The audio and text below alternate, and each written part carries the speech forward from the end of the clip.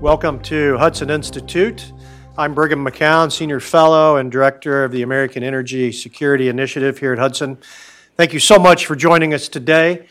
This is a very important event, and as many of you know, Monday marked the 50th anniversary of the Arab oil embargo from 1973 as a result of America's support of Israel during the Yom Kippur War. So our topic today is both timely and in light of the tragedy unfolding in the Middle East. We're nonetheless pleased that you can join us today. My role is somewhat limited. I have the unique opportunity to introduce the first panel. We're very pleased to be joined here by our keynote speaker, Mike Sommer, CEO and President of the American Petroleum Institute. Welcome, Mike. We're happy to have you with us here today. And then I will be back for panel number 2 after everybody is tired and full from eating lunch today. So without any further ado, I'd like to introduce your first moderator, Dr. Arthur Herman. And I never really call you doctor, but I'm going to do that today. A senior fellow at Hudson Institute and author of 10 books, including Freedom's Forge, How American Business Produced Victory During World War II, in which The Economist named one of its best books in 2012. But you're also the author of the Pulitzer Prize finalist Gandhi and Churchill, and a prolific writer. He served on the National Security Council as senior advisor to the National Security Advisor, and is well regarded here and somebody that I always listen to. Arthur, the floor is yours.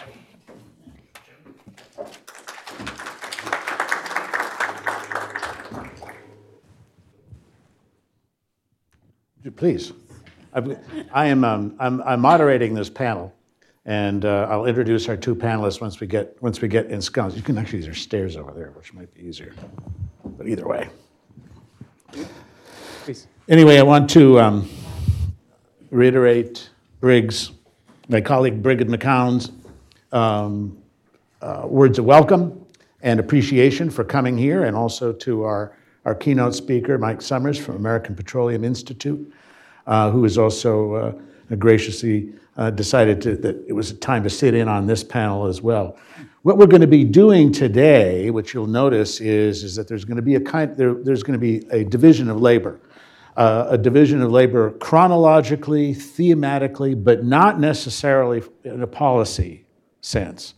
Our first panel is to talk about the historical context and the events that surrounded this event that Henry Kissinger described as one of the pivotal moments in modern history, which was the decision in October of 1973 by the leading members of the Organization of Oil Exporting Countries to raise the price of oil in dramatic fashion, and also to impose an embargo on those countries which were supporting Israel in the opening weeks of the Yom Kippur War. This was, in many ways, one of the pivotal events, not just in terms of Middle East politics, which we'll be talking about, but also in terms of the global economy, because it was not only the United States and the West that felt the impact of this decision to raise the price of oil. And just to give you some perspective of what that price rise represented, that in January of 1973, before the oil embargo, you were looking at, for Arabian light crude, you were looking at about $2.50 a barrel. By January of 1974, after the embargo and after the price rise, the price of oil was over $11 a barrel. That sent shockwaves across the global economy, in Asia, in Africa, in Latin America, in one country after another. Plans that had been built around economic development based upon cheap and accessible fuel, especially oil, the driving engine of the global economy. All had to be revised, all had to be drastically changed, and in many cases, disastrously so. This is why in Europe, And we talk about the oil embargo and its effect, and we think about gas lines, we think about the possible use of military action in order to seize the oil fields that would be necessary to keep the American economy going. But in Europe, in Asia, and Japan, they still talk about it as the great oil shock because of the drastic and sudden effect that it had on them. Now, as we know, and as Brig mentioned, so much of what is happening today, right now, has echoes of what took place 50 years ago, not only with the Yom Kippur War, but also with the economic consequences of U.S. policy in the Middle East and the way in which the balance of power in the Middle East has a direct effect on the global economy, as well as the ability of that economy to fuel itself at various prices. And if you think the question of an Arab oil embargo is only of historical interest, bear in mind that just this morning, the Palestinian foreign minister called for Arab countries to embargo for oil and natural gas Israel in the midst of the Hamas conflict here, basically calling for the Arab oil embargo 2.0. So these issues aren't going away, and the questions that we're going to be talking about in this panel are ones that help us to set the stage to understand where we are now, what happened then, where we are now, but also where we're going. So let me say something real quick about our two panelists, introduce them to you. Our special guest is Robert Hayat, who is someone that I wanted to have on this panel as being one of the eyewitnesses to much of what we have talked about and what happened 50 years ago during that 1973 crisis. Born in Tehran, Mr. Hayat's grandfather served in the cabinet of Dr. Mossadegh in the Iranian government, the man who nationalized the oil industry in Iran in 1951, and who was president of the Supreme Court of Iran before the Iranian Revolution. As for Mr. Hayat himself, after earning a civil engineering degree from London University, he returned home to Iran to work for the National Iranian Oil Company, NIOC, as project and contract engineer before becoming head of the contract department of NIOC, and finally, the Director General of Engineering and Contract Division for the National Iranian Oil Company. His last appointment before the Iranian Revolution in Iran was as head of the Iranian Trade Representative for Europe in Vienna, Austria, which is also, of course, the headquarters of OPEC. After the Iranian Revolution, Mr. Hayat moved to the UK and then to the United States, where he's been living for the past 44 years. In addition to being involved in a number of business, philanthropic, and development projects, including the renovation of the Azerbaijan gas system in the 1990s, joining myself and Mr. Hayat is our own Jonathan Schachter, who is with Hudson's Center for Middle East Strategy and Peace and Security. And security as well, who we're also very happy to have here and to help fill in some of the blanks when it comes to the history of the events in 1973. In fact, Jonathan, do you want to kick us out and then how to say a few words about that? Then I'm going to ask you to speak for a little bit, give us some general background as well. Thank you for that introduction. Absolutely. Jonathan? Yeah, thank you. You hear me okay? Okay. In preparing for this morning's event, maybe sort of the subject matter put me in a late 60s, early 70s state of mind, but it made me think of the moon landing. And when they talk about the moon landing, and specifically the re-entry into the Earth's atmosphere, I remember learning that the angle of approach for the re-entry vehicle, there was like a window of it was like 1 degree or 2 degrees or something like that, and anything that deviated from that, then the whole thing would burn up. And I thought of that because the number of factors that sort of lined up just right for this to take place is pretty remarkable. And I'm thinking about it in terms of sort of political and in economic terms, both in the region, but also in the United States.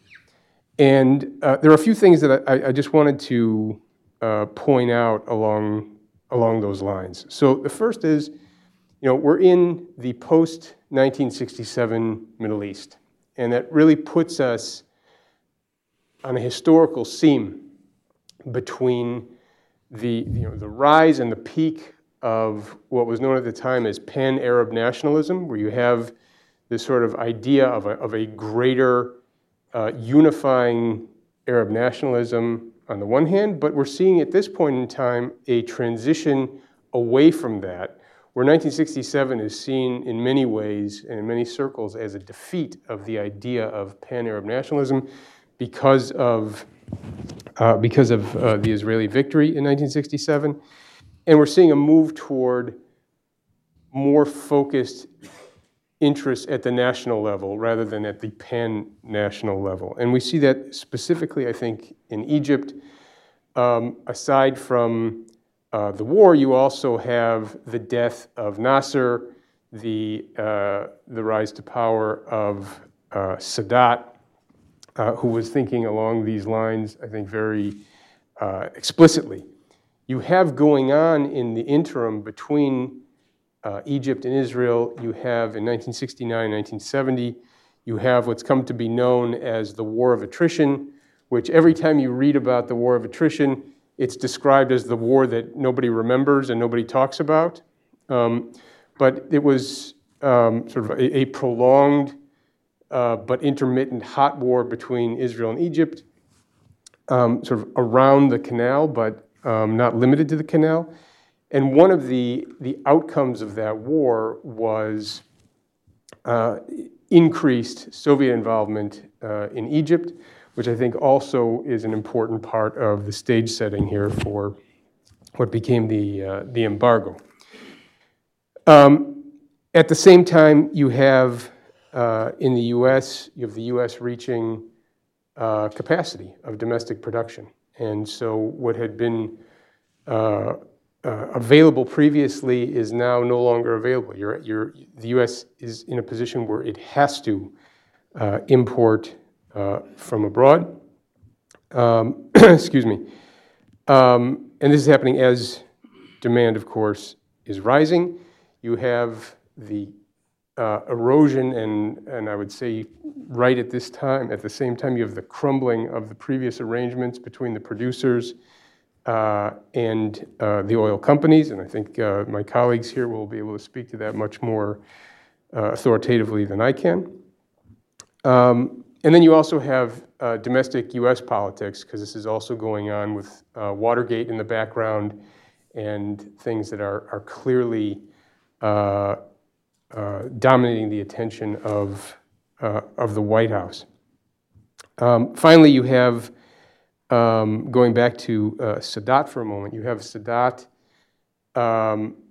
has at least one meeting in advance of the war with Faisal in Saudi Arabia, and apparently brings him into the very close circle of people who know the secret of the war plans, that there's going to be a war, and Faisal is sort of he's brought on board and sees this opportunity. So you have, when you take all these things together, the stars line up just right where you have, I think, a unified Arab voice, or at least a unified enough Arab voice to make this possible. And we can, I don't know if we'll talk later about sort of how these things look today as opposed to then. That is met up with a unique opportunity to have leverage over the United States because of its energy needs, because of its domestic politics, and so on and so forth. And like I said, I think we'll talk more later about lessons learned and what was done afterwards, because I think some players learned the lessons and other players seem to have not learned the lessons. But I think that's maybe more for later today. So all this by way of saying these are the 1 to 2 degrees of approach that there were all of these things lined up just right in order to make, I think, this moment where the embargo was possible and as effective as it turned out to be. Thank you, Jonathan. By the way, for those of you who are interested in grabbing some more background on this, particularly with regard to U.S. policy and energy policy at the time and before, I can recommend the report. Am I allowed to recommend my own report? I guess I do. My own Hudson report, which is available back over there, and I see some of you have it at the desk. But it provides some of the background, domestic policy background for much of this discussion, whereas we're going to keeping the focus on the international dimensions, international context, but also the consequences involved with it. So we have to remember that there were actually 2 events, weren't there, taking place in October. One of them was, from the point of view of oil prices, one of them was the oil embargo as such, but the other was, and operating in many ways independent of that, was OPEC's decision that it was going to raise prices anyway, and that the time was ripe for OPEC now to use its power as a cartel to make more money and to have what was seen as a fairer share of the global economy as a result of that. So understanding where OPEC was in all of this, quite apart from the question of the Arab oil embargo, is, I think, an important component in our overall discussion, and that's why I'm glad that you're here. Thank you. Well, if before going to the formation of OPEC, one has to realize the rise of nationalism in Arab countries and also Iran, especially Iran, and even countries like Venezuela. And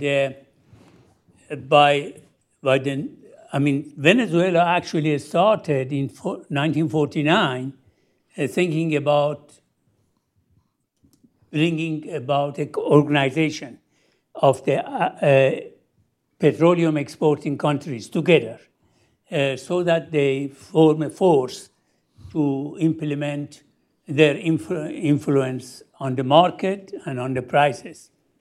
Now, the nationalization of petroleum in Iran, which started in 1950s to 1951, was because before that, as you were mentioning, the share of Iran was getting only 16% of the oil revenues.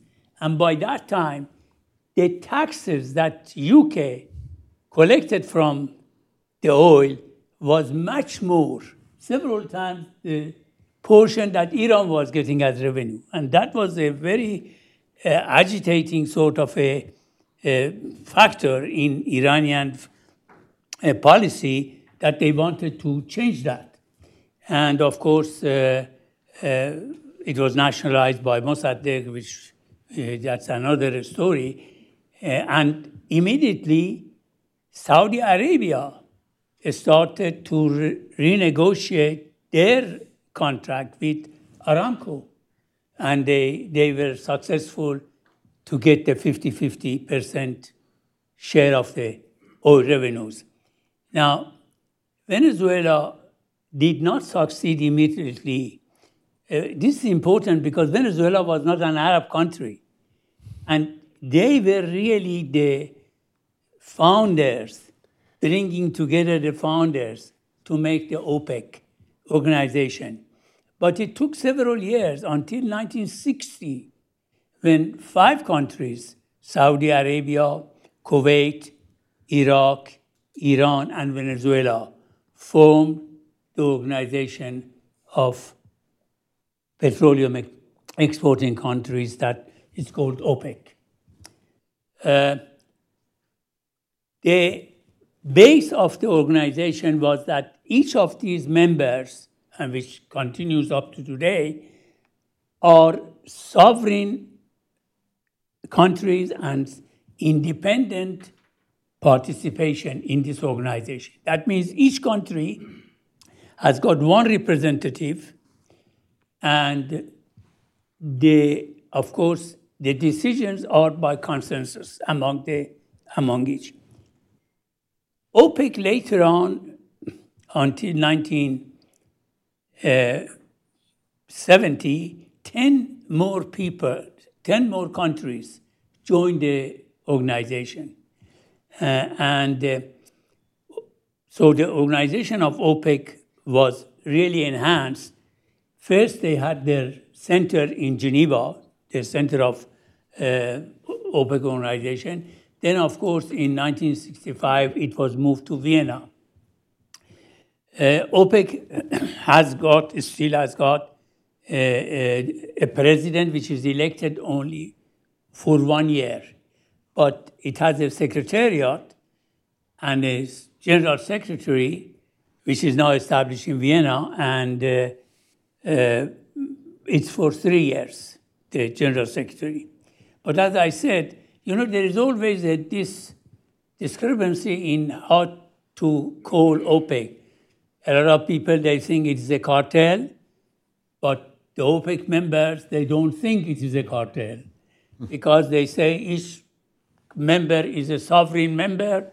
And actually, when you look at the history of OPEC from 1960 until now, you will see there is so much disagreement between different members in implementing either prices or, most important, the production.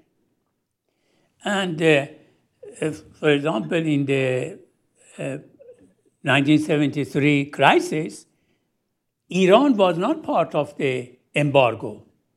Didn't join because that was the group which was called OAPEC, which is Arab organizations of Arab petroleum exporting countries. Iran was not part of that, but Iran was very adamant that because of if you had any chance to look at the interview of 60 Minutes with Shah of Iran in December 1973. I remember that one. He was so adamant and so angry. He was saying, look, all your products coming from the West to our countries are inflated.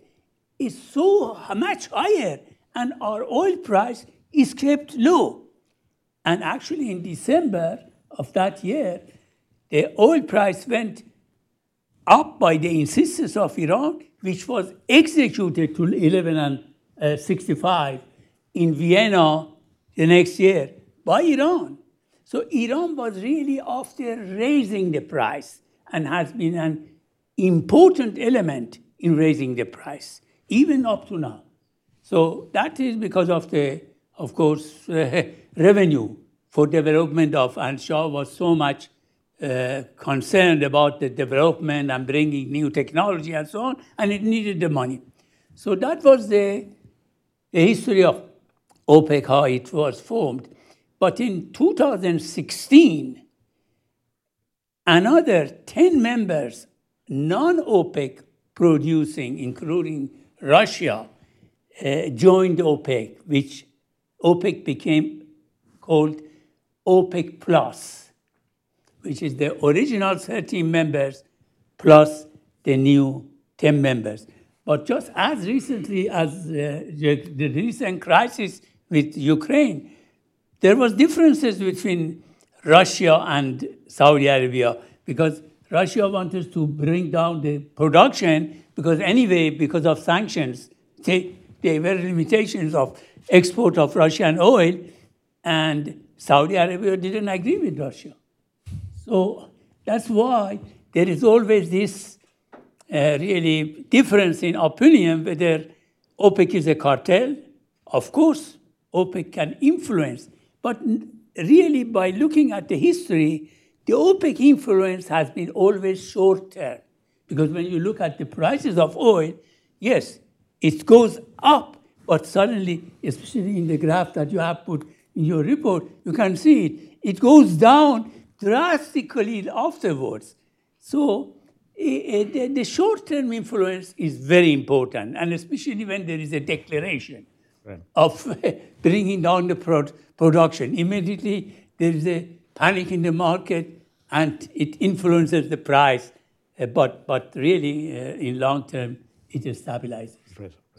So it really is dependent, isn't it? Yeah. What you're saying in the long term on global demand and the general state of the global economy. Absolutely. And that was really one of the issues that the Arab countries who imposed the embargo at first as a punitive measure came to realize that among the countries being punished were them because this was cutting them off from a very valuable revenue. Absolutely. Actually, if I could interject, Yeah. The thing was this, that the production of oil by U.S. reached its peak, you mentioned it, in 1970, and there was no more extra capacity to produce. By 1973, 83% of American import was from OPEC countries, and that had a decisive role in bringing that shock. I think you're right, especially for the United States, which was a major oil-producing country, and still was. But the problem was the demand curve was surpassing the supply curve in a crucial ways. Now, I have to ask you, for Americans then, for those of us who remember and were part of the scene when all of this was unfolding, the man who was the public face of OPEC was the Saudi minister, Sheikh Yamani. Yes. And we always, there he was on television, and wherever he went, wherever hotel he stayed at, the reporters would appear and gather and say, are you going to raise the price again? What's the decision? What's OPEC going to do? And so on.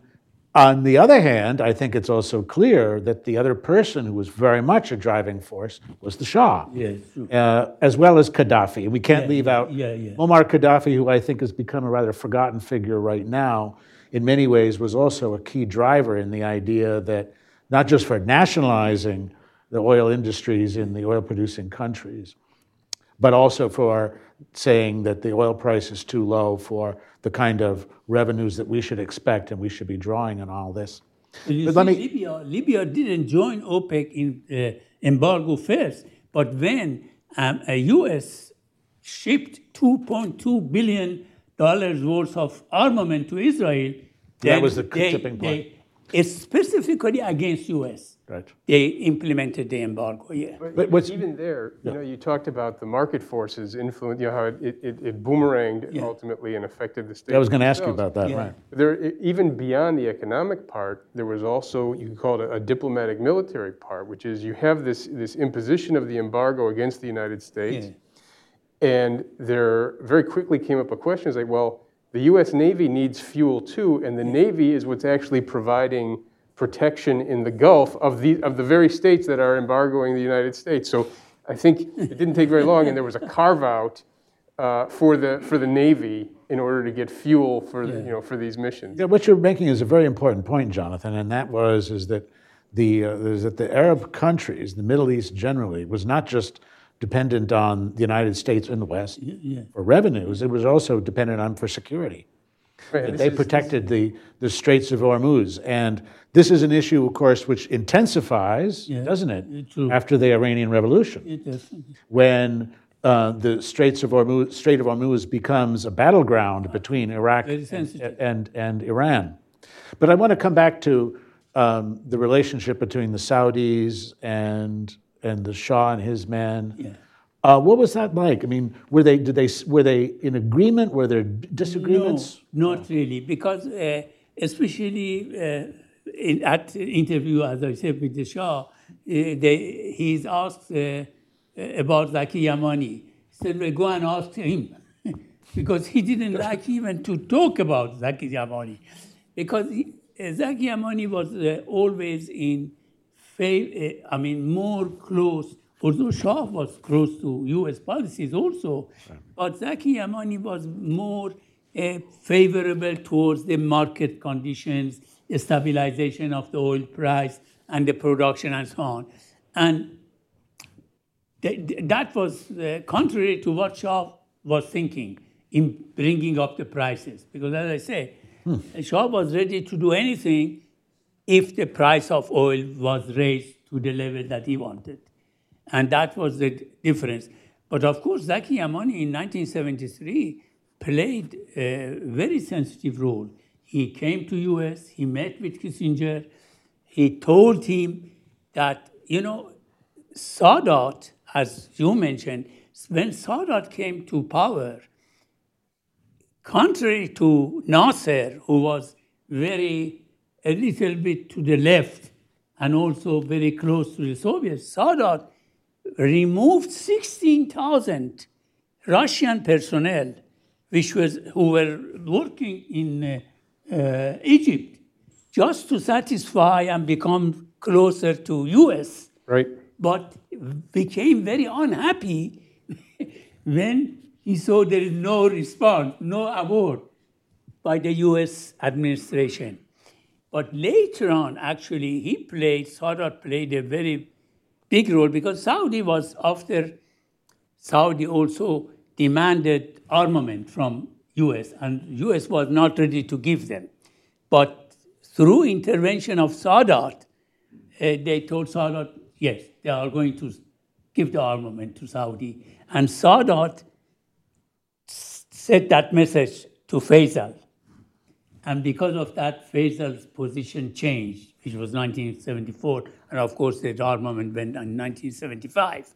So all these, and Zaki Yamani played a very big role. In 19th of October evening, Faisal was sitting in his court, meeting with his defense ministers and so on. And then exactly at that time, Congress passed the $2.2 billion of armament to Israel. And Zaki Yamani came to the court and reported that this is passed, and tomorrow it will be shipped. And on 20th, Faisal ordered that embargo to stop. Yeah. So that's how Zaki Yamani's role was very crucial. But unfortunately, Kissinger didn't listen to Zaki Yamani. When he wrote the threat of boycott and embargo, he didn't listen. Even 4 CEOs of major American oil companies who had met Zaki Yamani before, they wanted to go and meet with Kissinger and told him, take this embargo seriously. It's going to happen. And Kissinger didn't listen. He didn't believe. And then happened on 20th of October. I think there too, there's some interesting sort of big picture developments and very small picture developments right around the dates that you're talking about. I mentioned before the war of attrition, you have this massive influx of Soviet personnel into Egypt, but it's also at that time that Sadat is thinking about flipping from being a Soviet client to aligning himself with the United States. And so you see before the war, you see this outreach, or you actually didn't see because it was all done very quietly, but you see this outreach from Sadat to the United States. You see the expulsion of these Soviet advisors. One thing I was reading was talking about how Nixon and Kissinger wanted Sadat to work for it. So they weren't as quick to give Sadat a big hug. And I think once the war is underway, the war turns around the 14th, 15th. And so I think that's one factor.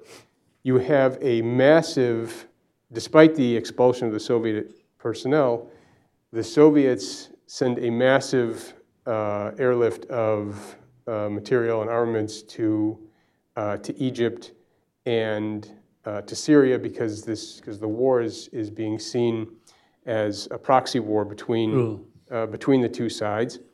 The U.S., which had talked about helping Israel was going through ammunition, planes and tanks much faster than they had planned for. They were taking losses that they had not anticipated.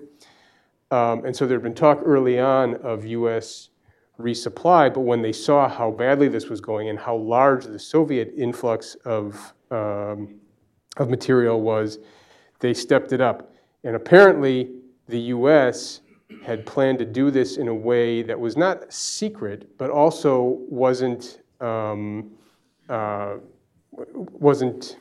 very loud either. So the idea was to put this stuff on planes, have it land at night, and take off before morning. And what happened was, because I think of bad weather, some of these flights got delayed on their way to Israel, and so the whole timeline got shifted by several hours. So daylight comes, and you have this long train of U.S. Cargo aircraft coming in, which apparently made Faisal very angry and contributed to his decision. So when you get to the 19th that you're talking about, in addition to the allocation of emergency aid, you also have this very public display of military support for Israel, and you have the war itself turning. Yes, and so I think all of these things contributed to his mindset going into the embargo. Actually, Israel was already victorious in the fight. Right. Even when this $2.2 billion worth of armament went to Israel, they already had captured so much land and destroyed all the air power of Syria and the role of Egypt in this is fascinating, isn't it? Because Egypt was not a member of OPEC, was it? No, it wasn't. It's not an oil producer. No. But we also forget, it's one of those interesting factors of Middle East history we forget, is that in the 1960s, there was a long and dirty war between Egypt and Saudi Arabia under Nasser. Tens of thousands of Egyptian soldiers fighting in Saudi Arabia. People forget about this. So the issue of just how united the Arab community was, not just about oil prices, but also politically as a whole, there were lots of opportunities there for a strong U.S. policy to pull apart, which looked like perhaps not OPEC as a whole, but certainly of the Arab members in ways that could help to ease the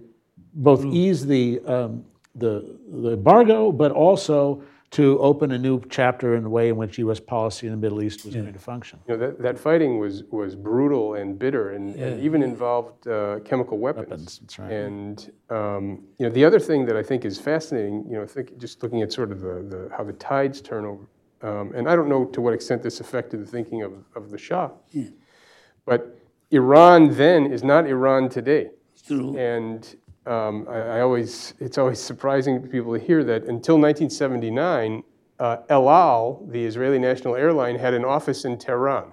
Right? So you don't have the same kind of relationship between Iran and Israel that you have today. That began with the revolution, and there's no sort of natural enmity there. And not only just between Iran and Israel, but Iran and Saudi Arabia. Yeah. I mean, that's the other thing. Again, we also have to bear in mind here. Now, in 1979, after the revolution, Iran imposes another price hike. Yeah, correct? Yeah, absolutely. There was several crises at that time, and Afghanistan, for example, and so on. And Iran tried to raise the price of oil. But the reaction was that really they couldn't sell their oil. And actually, at that time, during the Shah was, of course, the revenue from oil was very high. But then in the revolution, at the revolution time, it went down to 20 billion per year. And even later on, further went down to 5 billion. I mean, by the sanctions. So that's what happened, in 1979. Right. But Shah, actually, I was responsible among one of my projects, a secret oil pipeline, which Iran financed in Israel. So we were so close, of course. Not officially, No. Like so much of what happens yeah, in the Middle East. very close to Israel, because Shah was not very much. Of course, he had a great influence policy-wise with the neighboring Arabs and so on, but he always kept Israel also as a counterweight and, in that region. If we were to think about where U.S. policy sat in all this, and in the sort of the roiling of events and economic trends and the price of oil, 73, 74, if you think about what U.S. could have done differently, where it could have anticipated the problems that were to come, or have taken a different course perhaps that might have, if not actually prevented the oil embargo, because the idea of the U.S. not supporting Israel, I think, was just not possible. It was not a possibility. But we think about, I'll put out three. I want commentary from both of you on three possible avenues where that had a direct effect in weakening U.S. position in dealing with this threat. Number one, Kissinger not taking seriously the threat of an embargo until it was too late. Number two, the weakness of the president himself and presidential authority because of the Watergate scandals and what was unfolding there.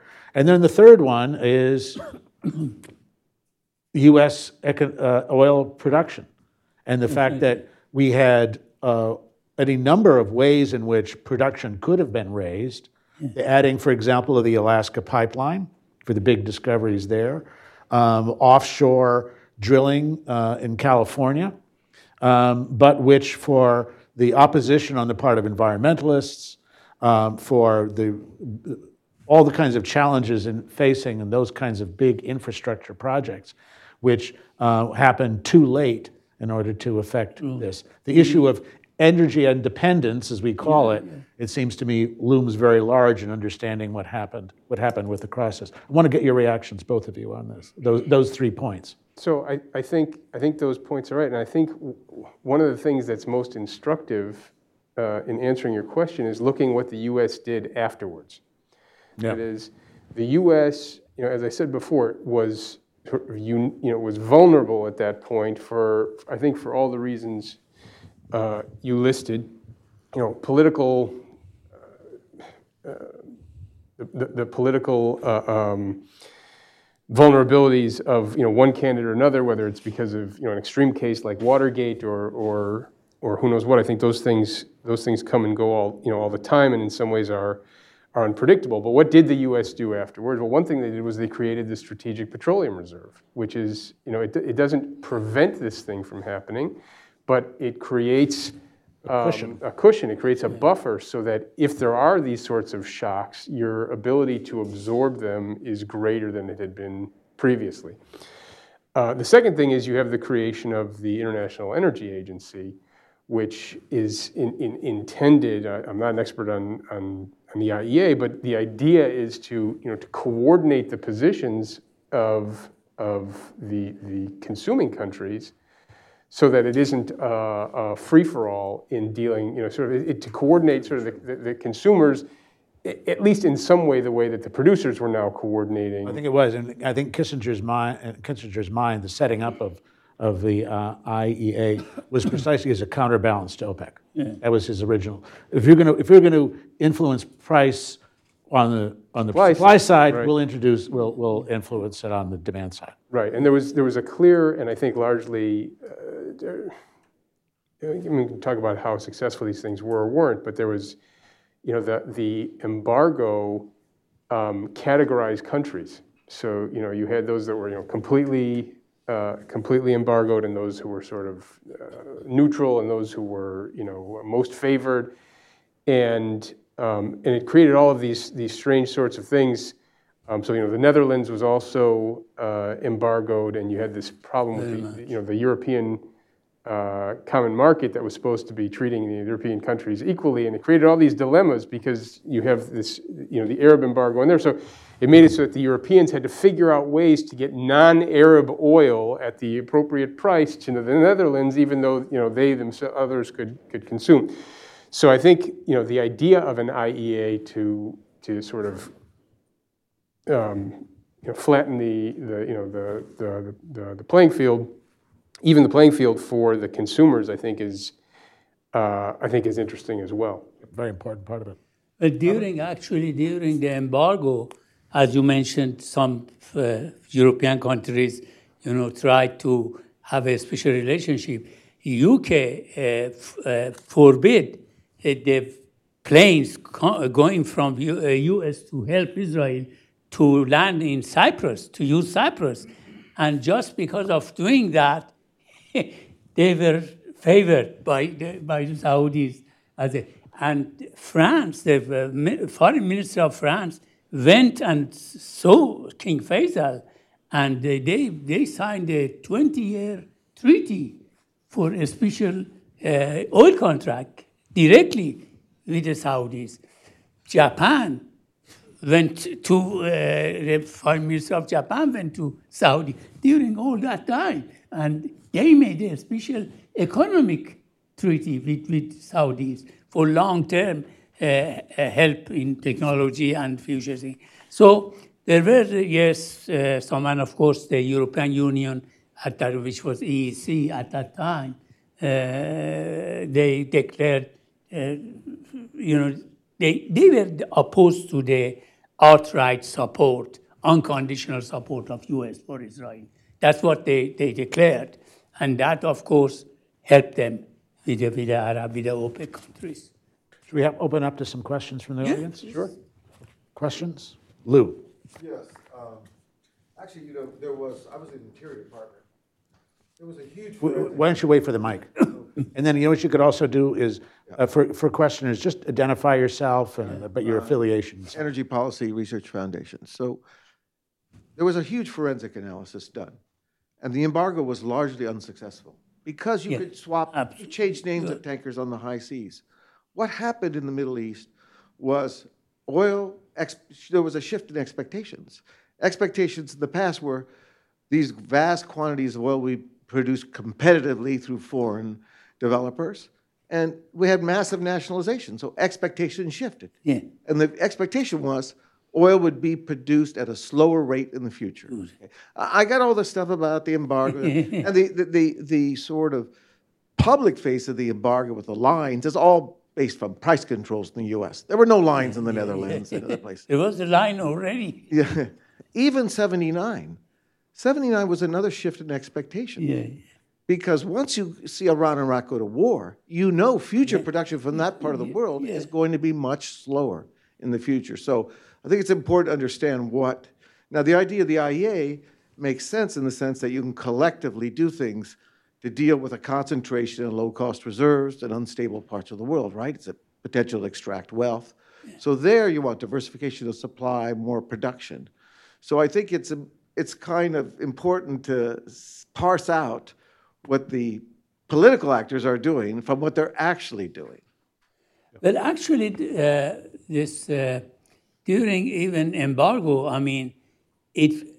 America in reality was less affected. It was the Japan which was importing 90% of its oil from Middle East, and the European Union, which was 75%. Those were really hurt, especially Japan. Japan went into a recession and so on. Because they were so dependent. Yeah, they were so dependent. Whereas we still had production levels which were not expanding, not growing, but we're still able to make. At that time, 17 million barrels per day was the demand in U.S., and it was only 650,000 from Saudi Arabia import. So it was really nothing to be counted, really. As he said, it was not very successful. Later on, it proved that embargo was not successful at all, really. Oil being a fungible commodity. Yeah. Please.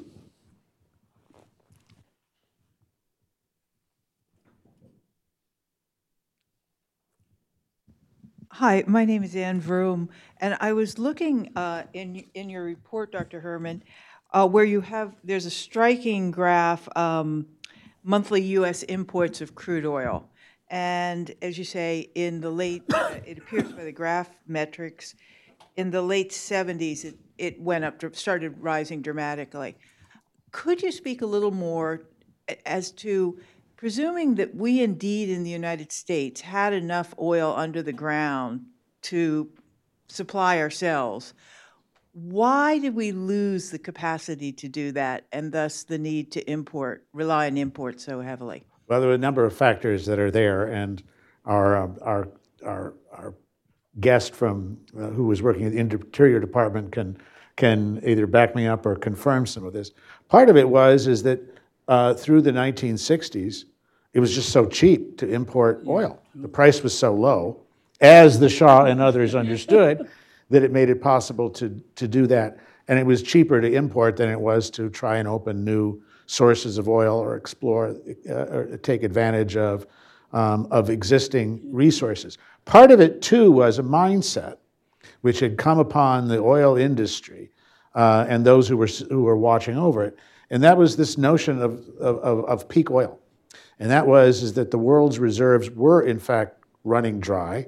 Remember all this discussion about the fact that part of the reason for the OPEC price rise was because there just wasn't going to be more oil. And so the United States, and particularly oil companies in the States, were finding that the cost of looking for new reserves, for exploring and developing and exploiting those reserves was simply so much at this point that it made more sense for them to maintain their business and to continue the import of oil for refinement.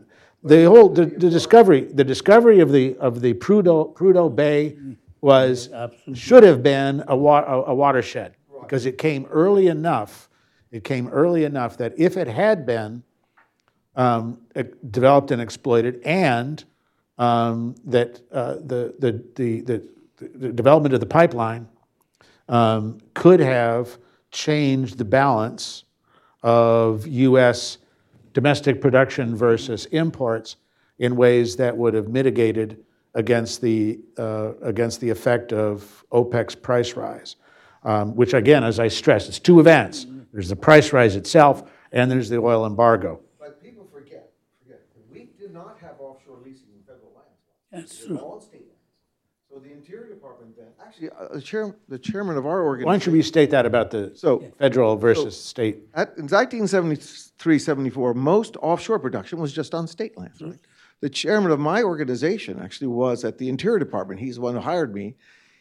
He proposed to release 10 million acres a year offshore. This was a big thing. They had to sell it to Roy Ash, who was the head of OMB then. He'd come from Lytton. He says, well, you can't do that because that's too deep. We don't have the technology for it.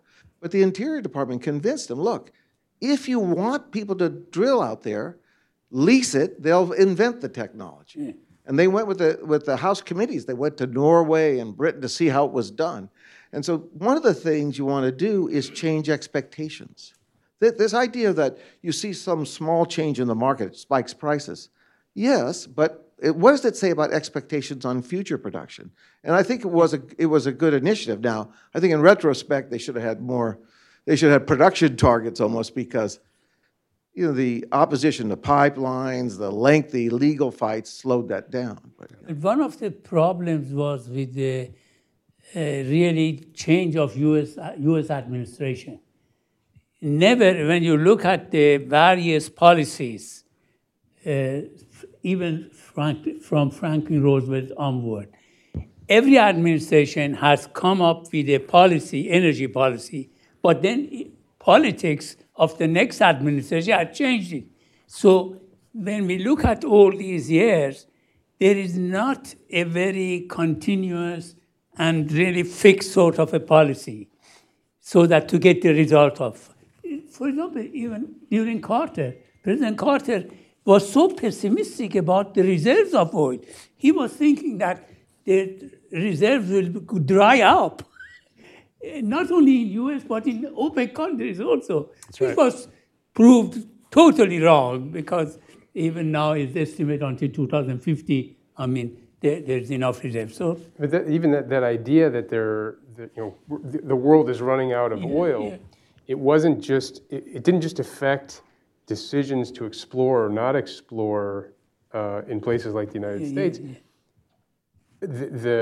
the OPEC countries believe this as well, or at least they profess to believe this. And so in part of their arguments with Kissinger and others was, we need to change the price because we need to make our money from this now, because soon it'll be gone and then we won't be able to make anything from it. So that was one of their arguments, was that this was a valuable resource, but also a very limited resource. And they wanted to invest in future, in other areas, as now, of course, Saudi approachment with Israel really is in that area, that they want to use the new technologies and so on, and quite substantial investment in future.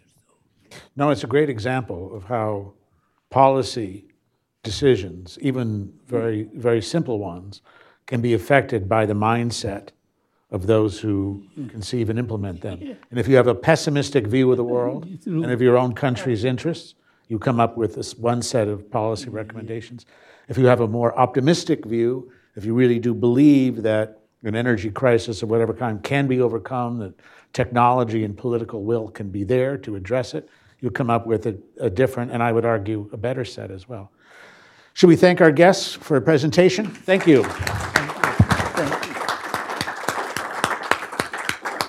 Great. Yes. Thank you so much to our first panel for coming, for a very lively and engaging debate. We are now serving lunch in the back of the room.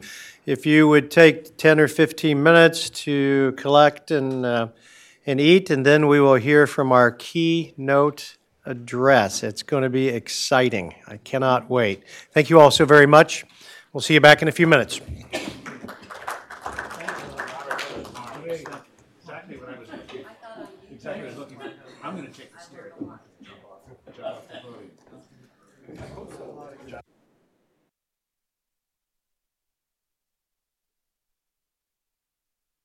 Take this opportunity to welcome you again to the Betsy Wally Stern Conference Center here at Hudson. We're delighted to host you here and to gather you on the very important topic of energy and the future of our country and the future of the world.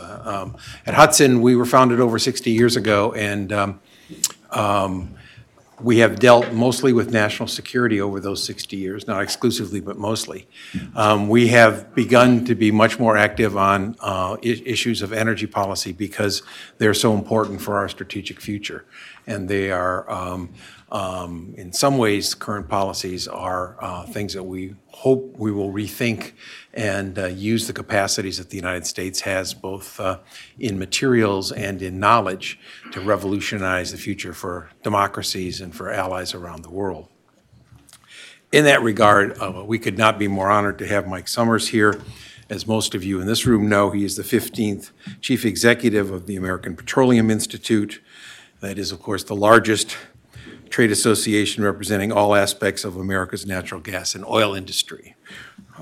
The giant of the world, I believe, in this capacity and knowledge and capacity to produce the energy that the world needs.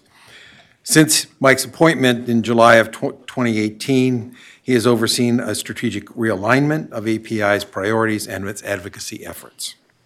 He led the organization through an unprecedented period of global energy market change. He effectively positioned the industry through political transitions in Washington and in state capitals across the country. I presume that's an ongoing effort in the current environment. Previously, he headed the American Investment Council, representing the nation's leading private equity and growth capital firms and other business partners. Throughout his career, he has held critical leadership roles at the U.S. House of Representatives and at the White House. He, of course, as some of you know here, was Chief of Staff to House Speaker John Boehner and Special Assistant to President George W. Bush at the National Economic Council. Again, we have begun a partnership with him and API to look at how we can change for the better America's energy policy to better meet the important needs and the critical dangers that we now face in the world and are, of course, acutely felt today. So we could not be happier than to welcome Mike to Hudson Institute and to speak to you today. Mike. Thanks, John. It's great. Thank you, John, for that very kind introduction. It is great to partner with such an august think tank like the Hudson Institute, and we're honored to be a key partner with you on energy policies going forward. As we continue to watch the stream of heartbreaking images coming out of Israel and the Middle East, President Biden represents all of us in his opposition to Hamas-led terrorism and his work to prevent further conflict in an area that has seen too much. We agree with the President that American leadership is needed now more than ever. This is not the first time shockwaves in the Middle East have reverberated across the world. And it's both sad and fitting that we are here to reflect on another crisis that deeply shaped our nation and the world around us, the 50th anniversary of the Arab oil embargo. That historic pause of oil shipments to the United States and other nations by oil-producing Arab countries was imposed due to our support of Israel during the war at Yom Kippur. Underpinned by conflict, the embargo was a turning point for America's oil and natural gas industry, as well as U.S. energy policy. It's a geopolitical lesson that cannot be relegated to textbooks and classrooms. We must learn from the past to prevent today's leaders from sowing the seeds of the next energy crisis. The energy crisis of 1973 taught us many things. But in my mind, the most critical is that American energy strength is a tremendous source of security, prosperity, and freedom around the world. In contrast, U.S. energy weakness hinders America and emboldens our adversaries. We know that good energy policy in America doesn't happen with the flip of a switch. It takes education, an open mind, and the good sense to use our own resources. Politically, energy can and should be a bipartisan and unifying issue. But we must come together as a country to get the details right to chart an energy future that works. Now is the time, 50 years after the 1973 energy crisis, to do exactly that. It's hard not to notice a few similarities between the landscape in 1973 and that of today. If you look around, America finds itself divided in the same way that we were in the 1970s. Back then, it was driven, of course, by the Vietnam War. Now, animosity flourishes everywhere, fanned by social media. Inflation was high then, it's high now. We are a nation gridlocked by political polarization and scandal. Today, as in 1973, we face geopolitical hostilities across a dynamic world that needs more energy. A conflict in the Middle East that could swiftly expand. The largest land war in Europe since World War II. And China acting aggressively against Taiwan. The seeds of the 1973 crisis were sown when short-sighted U.S. policy missteps made America increasingly dependent on foreign oil imports. Back then, Republican President Nixon ushered in an era of price controls, rationing, and import tariffs that not only favored foreign oil imports, but did little to spur continued energy investment here in the United States. 50 years later, President Biden has sought an all-of-government approach to increase barriers to domestic oil and natural gas production. Instead of learning from our history, we're at the risk of repeating it. As this administration increases regulatory and tax burdens on a uniquely American industry, our leaders have important questions to consider today or face growing consequences tomorrow. First, do we revert back to energy vulnerability that led to and then worsened the 1973 embargo crisis? Or do we resolve to harness America's vast energy potential for our own security and increased stability throughout the world? Second, what can we learn from the policies and practices of a prior generation that defeated the tyranny of World War II? As American policymakers seek answers, they should know we possess a stabilizing force and a hedge against overseas unrest, American energy from oil and natural gas. This doesn't happen on its own.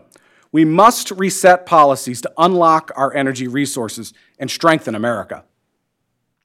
With a pandemic and political polarization, the 2020s have already proven volatile.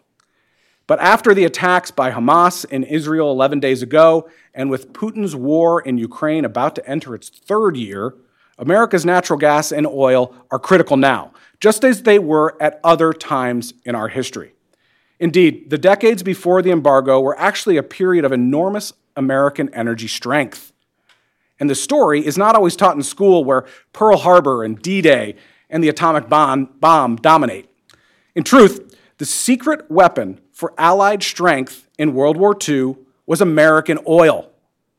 The U.S. industry supplied and moved a remarkable 86% of the crude oil needed to defeat both Japan and Nazi Germany.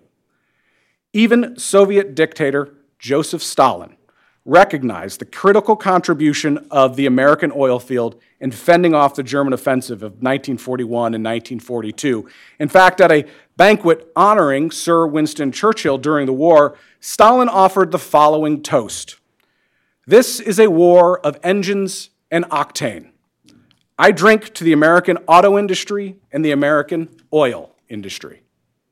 In his most recent paper, Hudson Institute's own Arthur Herman makes clear that if America's effort to finance and build infrastructure for moving oil and refined products across the country had the active support of the federal government, at that time run by another Democratic administration.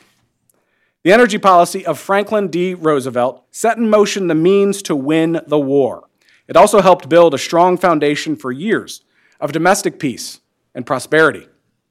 Oil and natural gas production gave America the ability to keep the peace, greatly expand our industrial capacity, and grow our economy. So what went wrong? How did America go from prioritizing its resources to win the Second World War to growing more dependent on unstable foreign nations for energy? How did we wind up a victim of the 1973 embargo? The seeds of the 1973 energy crisis began to sprout in the 1960s. Washington created price controls and passed laws that discouraged investment in American energy resources. In short, free markets were shackled. Our nation allowed energy production to shift overseas. The stage was set for the embargo and the economic chaos that ensued. For Americans still fighting a hot war in Vietnam and the Cold War with the Soviet Union, it all happened so quickly. During the short Yom Kippur War in October 1973, Arab oil leaders imposed an embargo on oil shipments against Western nations for their support of Israel. The embargo eventually quadrupled the global price of oil. It was immediately clear that Americans, the designers of final victory in World War II, were dealt a major economic blow. President Nixon called for gasoline rationing and cutting heating oil deliveries to homes and businesses. The economic hits were painful. Nearly every American paid a price. The embargo lasted only a few months, but started a lost decade of inflation, high interest rates, and high unemployment. When the next energy crisis hit, spurred by Iran, President Jimmy Carter delivered a speech in 1979 describing our response as, quote, the moral equivalent of war. He called for reduced energy demand, decreased gasoline consumption, and fewer oil imports. What was missing from Carter's list of energy policy ideas? Increasing American oil production. American resources and the workers poised to produce them were summarily dismissed from the solution. So it wasn't just a lost economic decade for America. It set in motion 4 lost decades for American energy. U.S. production collapsed in half between the early 1970s and 2008. Now, during this time, the industry made some critical advances, especially in terms of technology. American energy producers developed second and third generation offshore rigs, helped invent the liquefied natural gas industry, and built the Trans-Alaska Pipeline with bipartisan support. Auto manufacturers did their part as well, building lighter, more fuel-efficient vehicles. In fact, cars run about 99% cleaner today than models produced in 1970. From all these experiences, there's one clear lesson. Washington seems to always forget. The only true path to lasting energy security is strong and consistent support for oil and natural gas production right here in the United States.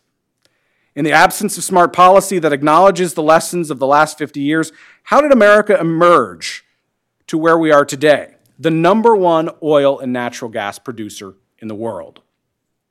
The answer is tremendous technological advancements within the industry itself, grit, patient innovation, and ingenuity to reach previously unreachable resources, a commitment to trial and error, the relentless pursuit of freedom, free markets, and yes, fracking.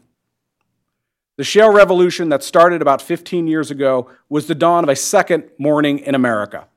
Technology has placed America at the center of the energy universe, and thankfully, ours is a free nation where if you own your own property, you have the rights to the subsurface too. This has allowed our industry to thrive without the need for government intervention on private lands. Slowly over the years, a path toward American energy strength was put in place. Until now. Over the past 3 years, our nation has seen a profound shift from the federal government to move away from America's oil and natural gas.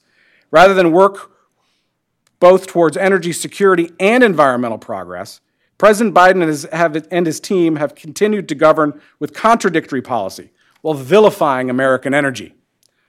The Biden administration's record on American energy includes the fewest offshore leases offered since 1980, adding barriers to federal leasing since day one in office, dozens of delayed or canceled pipeline projects, growing regulatory restrictions placed on nearly every aspect of development, transportation, and fuel manufacturing. 50 years after the embargo, these mounting restrictions are sowing the seeds of the next energy crisis, with significant ramifications for consumer costs, reliability, and broader energy security. And it doesn't have to be this way. We can come together to get energy policy right. With instability abroad, the world needs leadership, and Americans need the White House and Congress to send a clear message, an unequivocal signal about the real value of American oil and natural gas. Here are 3 key ways that they can do it. First, increase access and reduce restrictions to produce energy in America.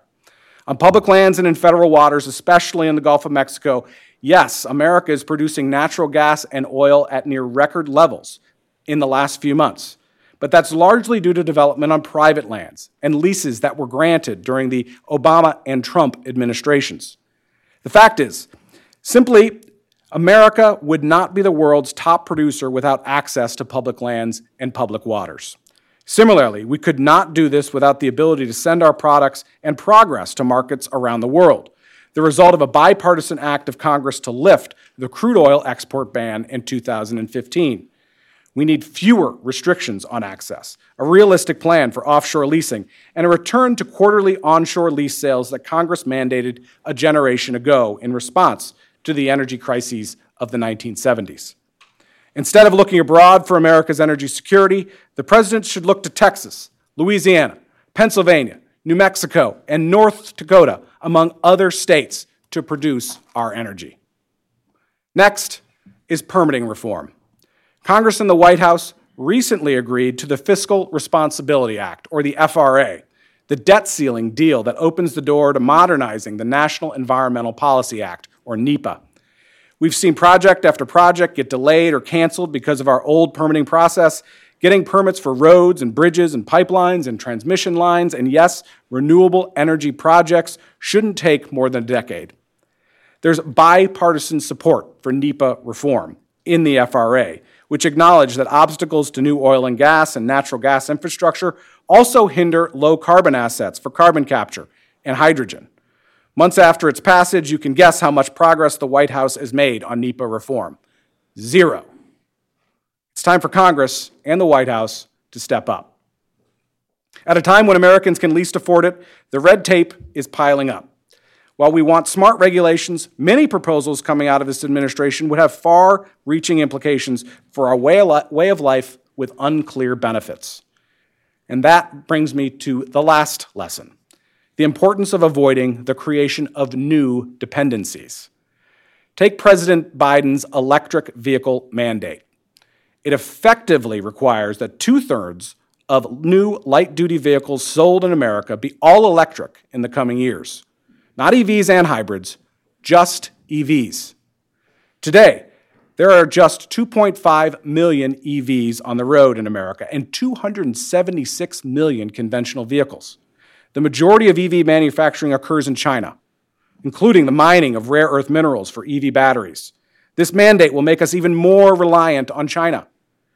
This rule would hurt America's auto industry and imperil the jobs of hundreds of thousands of America's auto workers. It would also limit American consumers from driving vehicles that they want to drive. API has called the proposed rule a de facto ban on the vehicles that most Americans use today. The rule must be drastically altered or totally withdrawn. A return to dependence on oil or EV battery parts from unstable regimes is completely unthinkable. And then Senator Joe Biden himself said in 2006, until we do something about our dependence on imported oil, we will not be in control of our own economic security. The senator was right. The president is wrong. For a long time, beginning in the 1960s, we pursued short-sighted energy policies. Leaders then made bad choices that leaders today seem intent on repeating. But there's still time to self-correct. We cannot squander our strategic advantage and retreat on energy leadership. We already did it once, and we cannot repeat history.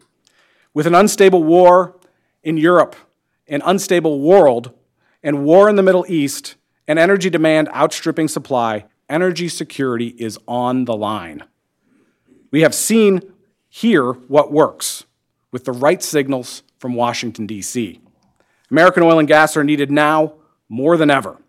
We have the resources, we have the workers, and we have the ingenuity. Let's take to heart the lessons we learned from 1973 and avoid sowing the seeds of the next energy crisis. We can and must work together to get this done. Thank you very much for your time.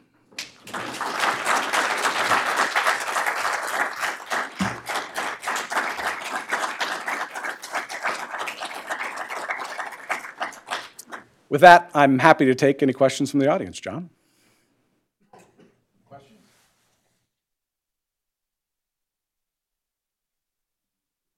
Up here.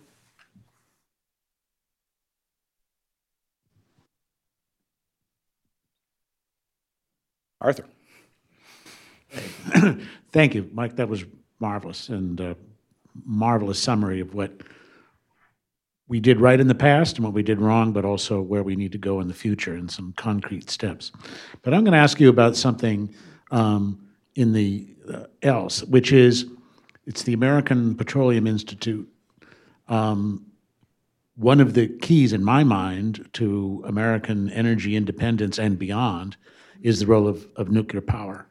And I'm wondering if you and API have an official stance with regard to nuclear power, its role in how you see America's energy future and infrastructure and so on, and how you assess where the partnership with nuclear technology and the companies that are involved with it really are part of the safeguards for our future. World energy needs are going up. They're not going down. I know for a fact, based on recent studies that we've seen, that my kids are going to use about 50% more energy than I did throughout my lifetime. So the world's going to require more energy. It's going to require better energy. And one of the keys to that is to ensure that we have all sources of energy that we're utilizing in the United States and throughout the world. That includes nuclear energy. And I think there's a bright future for nuclear energy if, again, we can get that permitting process right.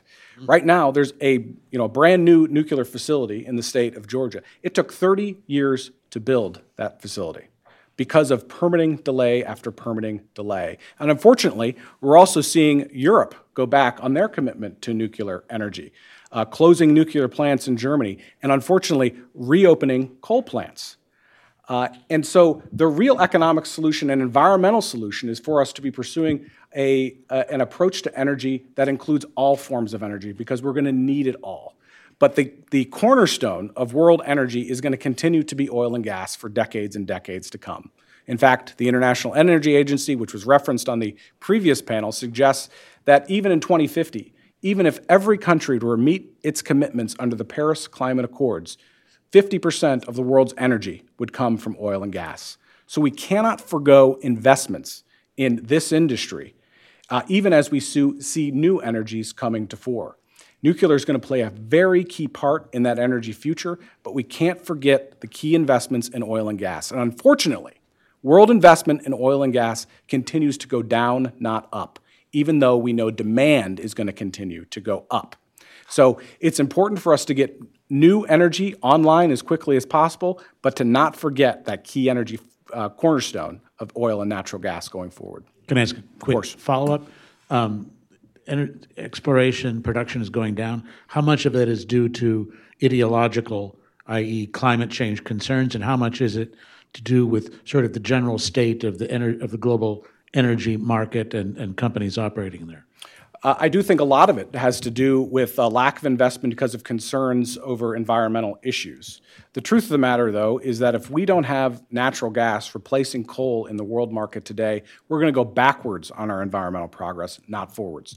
Natural gas is the way. If we would just be able to replace coal throughout the world with natural gas, that would be a way for us to continue to meet our climate commitments. And unfortunately, that investment's going down, particularly in the rest of the world. Where there are continue to be investments here in the United States, it's the rest of the world where I think we have deep concerns about where that investment is. Just some basic numbers. The world consumes over 100 million barrels of oil every single day. In barrels of oil equivalent, it's about 70 million more barrels of natural gas. So somehow, it's about 170 million barrels that we need of energy every single day. That is not easily replaced. And we're going to need those resources for decades and decades to come. And that investment has to continue.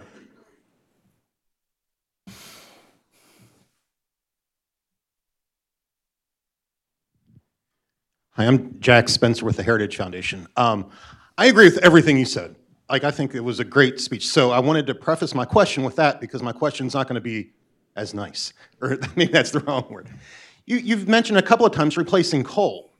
And I wonder why you frame it that way. Because to me, if we're talking about energy security, clean energy, coal should fit right in there. The only reason coal, I would argue, is it suffered the anti-CO2 narrative. But when you look at criteria, pollutants, and all, if what we're trying to achieve is energy security, why, when you talk about it, do you talk about replacing coal?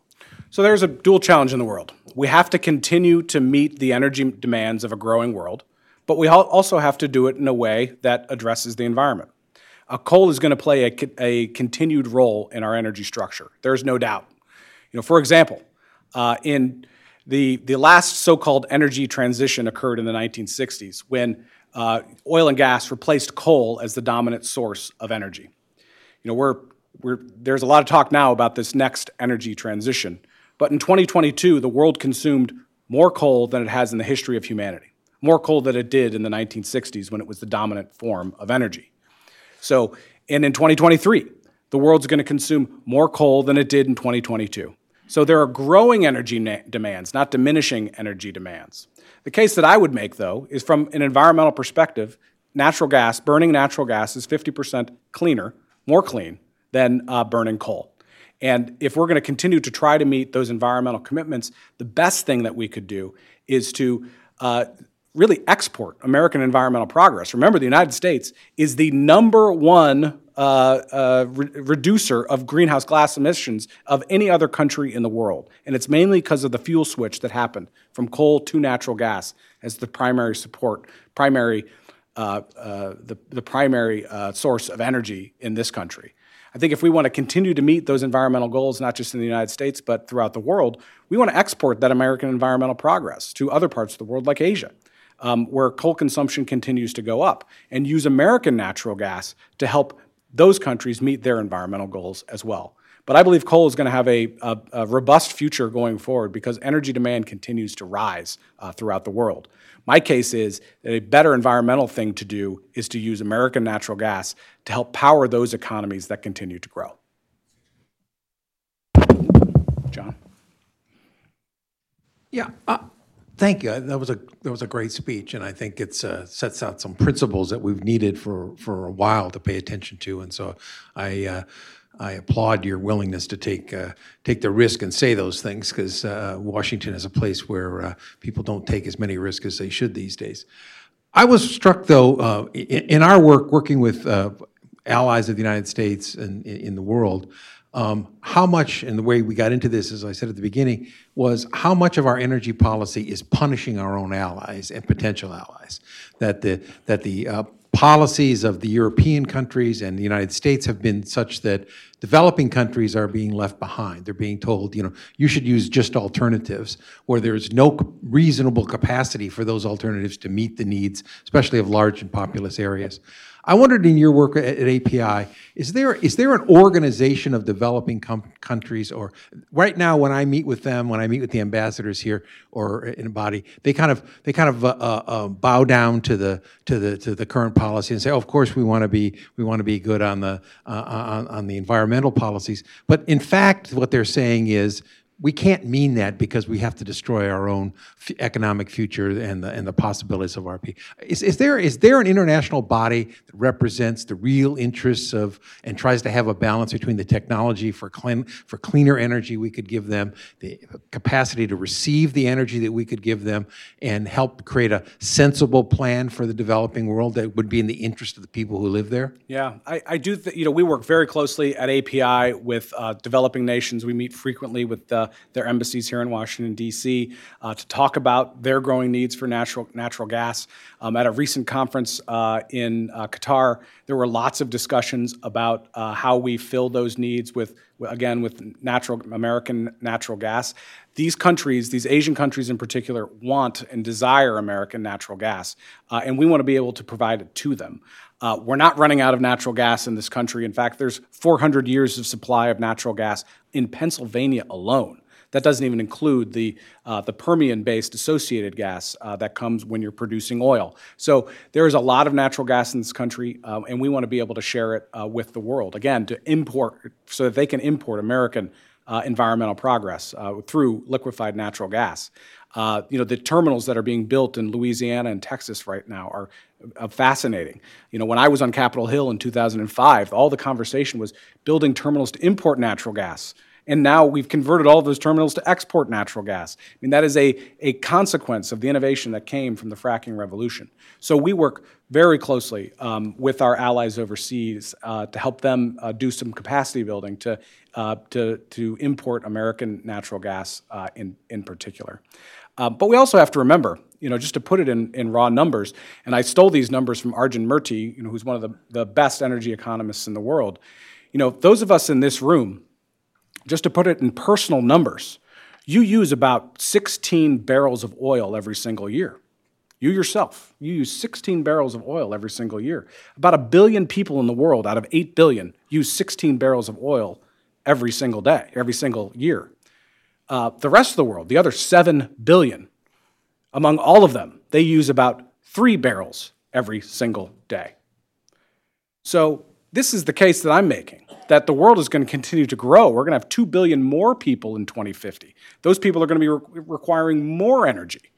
They want to become among those that are using 16 barrels of oil every single year and not just 3.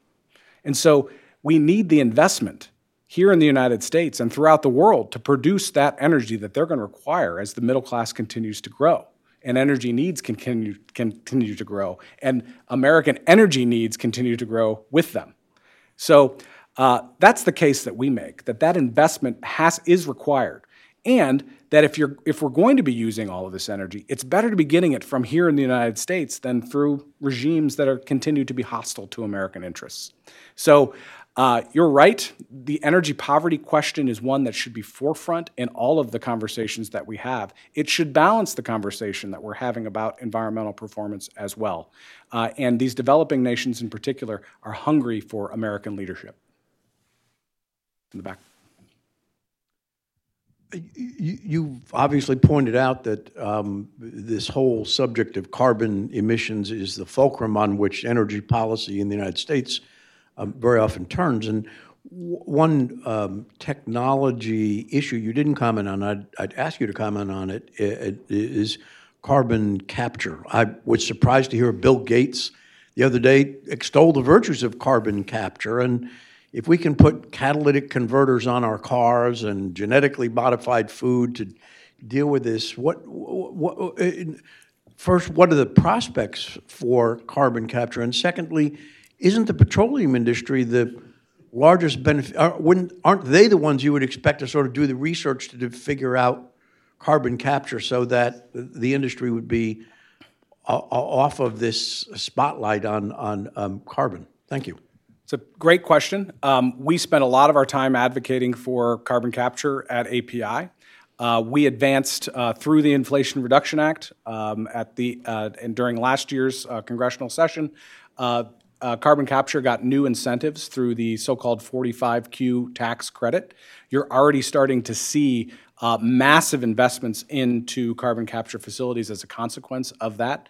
Exxon has one. Occidental Petroleum, in particular, has a different approach, where they're pursuing direct air capture. But this isn't new technology for the oil and gas industry. It's a technology that this industry has used for decades and decades. The real question is, how can you scale it? And can you make it economic at scale? And what the 45Q tax credit does is it incentivizes that and allows us to do it at scale. And so it is I think there are huge prospects for it. One of the biggest challenges that we have right now is siting of those facilities to capture the carbon. And that's going to be, again, another very difficult permitting process that we're going to have to go through both at the state and the federal level. This permitting process is so very broken that it takes decades to build pipelines and LNG terminals and the renewable facilities that have to be built. But carbon capture is going to get caught up in that same mess unless we get this permitting reform process done in a way that makes sense, not just for our energy demand, but for our climate goals as well. Wherever you want to go. I want to ask about the prices. 50 years ago, the prices went up because of a war. So now we have other wars that are happening now, and people like John Bolton are going on TV saying Iran is responsible for Hamas. So what happens if we listen to him like we did on the Iraq War and go to war with Iran? Are the prices going to go through the roof, and the human cost to it is? Are the wars good for the oil industry, or investors like stability, and it's going to hurt everybody? Well, I'd say that the people that are going to be hurt most by ongoing conflict in oil producing regions are American consumers and consumers throughout the world. Obviously, we'd prefer stability in the world, but it's not always an option. And of course, Iran funding the Hamas-led terrorism in the Gaza Strip.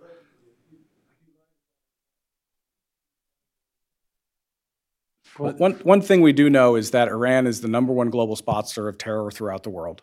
And I think we have to continue to support Israel during this time. But there is no question that volatility throughout the world, both between Russia and Ukraine and in the Middle East, is a concerning development for world oil production. I mean, remember, there are about 15 to 18 million barrels of oil that go through the Straits of Hormuz alone every single day. And if there is some conflict that brings in that area, that will have a very detrimental effect on American consumers, and a significant price spike could come as a consequence. So this is a world oil market. A lot of the refineries here in the United States, we haven't built a refinery in the United States since the late 1970s. So think about the era that we were in the 1970s, on the cusp of during the oil embargo. I mean, the oil that we were refining in those refineries was from overseas. It wasn't with American oil. So the refineries that we have in the United States are still tooled to produce heavy oil from the Middle East or from Canada or from Russia. So we're in a position where, because we can't get new refineries sited, and because nobody's going to build a new refinery in this country because of concerns about NIMBYism, we as a country continue to be dependent on foreign oil imports because that's what most of our refineries refine. So we are dealing, even though we are a net energy exporter, net oil exporter in the world right now, we're dealing with the situation because of a lack of investment that we're not even, in many cases, able to refine the products that we're producing here in the United States, WTI, light sweet crude. And that is, another, energy policy failure of Washington, D.C. That has gone on for decades under Republican control and Democratic control. Yes, former AAPI employee here. Teresa. Yes, sir. Teresa Pugh Consulting, but very proud to say API alum. Sir, do you find in the last 13 days, 12 days, whatever we are, any receptivity from the Hill, from folks that might not have been open to all that you've talked about so succinctly, that while they were not receptive to this 2 weeks ago, they are now? Thank you. Unfortunately, the Hill's been a little bit occupied. So I would say I do think that there, as a consequence, particularly of the Russia invasion of Ukraine, there has been a renewed focus on energy reality and a focus on American energy security. And that has led to, I think, some positive policy developments. One area, though, I think every American should be concerned about is the tragic low number of barrels that we have in the Strategic Petroleum Reserve. As you know, the SPR came as a consequence of the oil embargo, that and IEA and other policy developments. And the fact that we now have the lowest levels of oil in the SPR, lower than they were in 1983, and think about this for a minute, we were using 20% less oil in 1983 than we are now. We are not prepared for an oil shock that the SPR was really built to buttress against. So that, I think, should be a real concern for every American. Numbers today out of EIA suggest that our crude inventories at Cushing are at historic lows, lowest that they've been since 2014.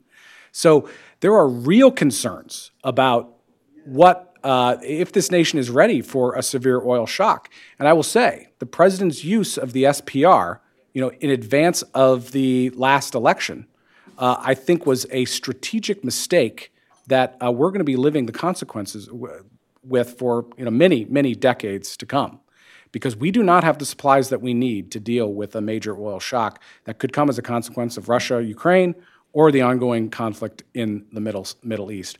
We got to get the SPR back to a level that gives us that kind of cushion. And unfortunately, the policies out of this administration have gone in the exact opposite direction. It led me to question whether the P in Strategic Petroleum Reserve actually stood for political, because it has been abused year after year after year, not just by President Joe Biden, but by Republicans in Congress and Republican presidents as well. We have to put restrictions on how that SPR is used, and we have to get it back to a level of sustainability if we're going to be successful in our foreign policy. 2 questions.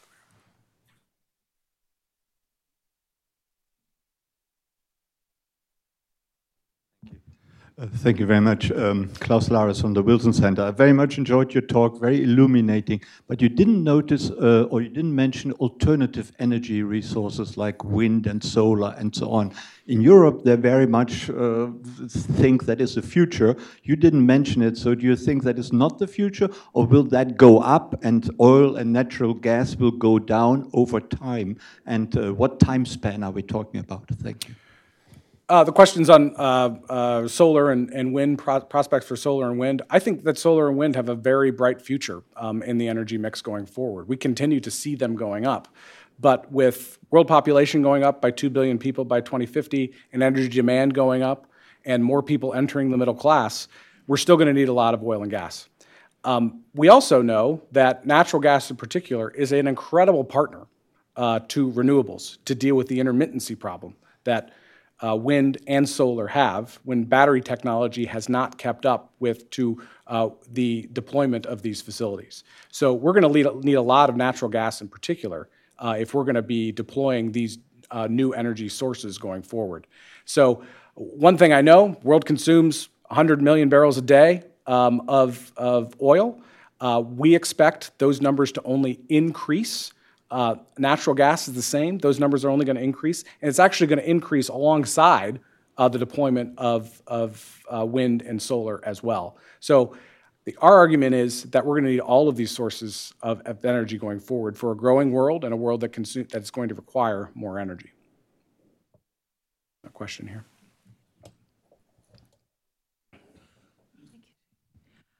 Thank you very much. Thank you for being so generous and taking a lot of questions. And I'll make mine quick. Your speech was a very rousing call to action. Getting roused up for the call to action is one thing, but then having steps to follow is another. And I'm wondering with regard particularly to permitting, because we all know permitting is terrible. You mentioned in carbon sequestration, the EPA has only given out the permits for the wells needed, a type of wells needed, it's only given out like 6 or 7 in 10 years. What specific steps, without getting into the weeds, is your organization taking to actually get into correcting the permitting asynchronicities that everyone acknowledges exist? Thank you. You bet. So as I mentioned during the speech, we were active in pursuing the NEPA reforms that were included in the Fiscal Responsibility Act at the beginning of this year. We were active in both the negotiation of that and trying to convince members that it was the right thing to do. Unfortunately, when you're dealing with an administration that does not want to advance NEPA reform, and they're the ones that are implementing the law, they have a lot of say in how that is implemented. So NEPA is one step. Another step is that we have to tackle the challenge of judicial review as well. When you talk to API member companies, they really don't have a lot of trouble getting through the permitting process. It takes too long, but the permitting process is of course elongated. But the next step along the way that the activists use is to take it to the courts. There has to be some kind of a shortened period for judicial review of these projects after they've gone through an extensive EIS and permitting process with the federal government, the state government, and the local governments. So that's another key step. I think the real challenge that comprehensive permitting reform has right now is that, honestly, the electric utilities in this country haven't figured out how they're going to pay for the build-out of new transmission lines. Who's going to pay? So until we can get the electric utilities and the rural cooperatives and others who are actually going to build out these new transmission lines, until we get them to a place where they can agree on who pays, whether it's taxpayers, whether it's the states that are going to be the beneficiaries of those new transmission lines, or the states that those transmission lines are going through, until we figure that out, comprehensive permitting reform is, I think, going to be put on the back burner. And that's what we're seeing in Congress today. So until that key question of transmission lines and who pays gets worked out, I think future permitting reform is going to be challenged. And we really need key presidential leadership to get those folks in a room and to get them to agree on that key question. Because it doesn't just put electricity generation in question. It really imperils every energy project going forward. We're not asking for anybody to pay for our pipelines. We're going to pay for our pipelines. But when everyone has a say as to whether or not, that pipeline can be built, we saw it with the Mountain Valley Pipeline. It took an act of Congress to get that pipeline built. And unfortunately, that's not unprecedented. It took an act of Congress to get the Trans-Alaska Pipeline built. The worst thing that could happen is if every energy project in this country has to take an act of Congress to get done. That's why we need a permitting process that makes sense so that there's certainty, both for oil and gas pipelines and for transmission lines and for renewable projects. If we don't have that, we're not going to have the energy future that this country is going to need to sustain economic growth. We ready? Ready or one more? We can take one more. If anybody has one more. I don't see any more. We talked them to death, Brigham. Okay. Thanks, everybody. It was great to be with you.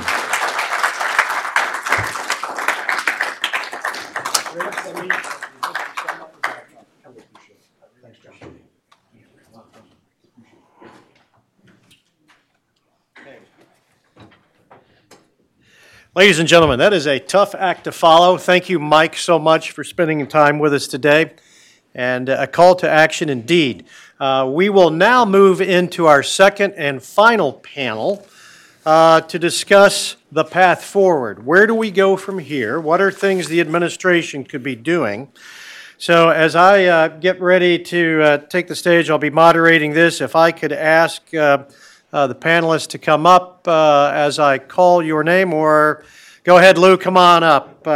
First, Lou Pagrassi. He is the president of the Energy Policy Research Foundation and has a wide and tenured experience in government, the National Security Council for Ronald Reagan, at State, at Energy, at Interior, at EPA, and has written extensively for the Wall Street Journal. To your right, his left, is Tom Duesterberg, Senior Fellow here at the Hudson Institute, no stranger to the Wall Street Journal either. Sitting down, depending on where they sort this out, we have Jack Spencer, Senior Research Fellow, Energy and Environmental Policy at the Center for Energy, Climate and the Environment at the Heritage Foundation, a former Vice President of the Institute for Economic Freedom and Opportunity at Hudson, an energy expert. And with that, again, I'm Brigham McCown, Senior Fellow here at Hudson and Director of the Initiative on American Energy Security. And I am really looking forward to hosting this panel. Boy, we could launch into one of these talk show TV follow-up and critique of everything that's been said over the last couple of hours. It's been amazing. And, first starting off with the panel on 1973 by Arthur and how we got to where we are today and what was going on in the past.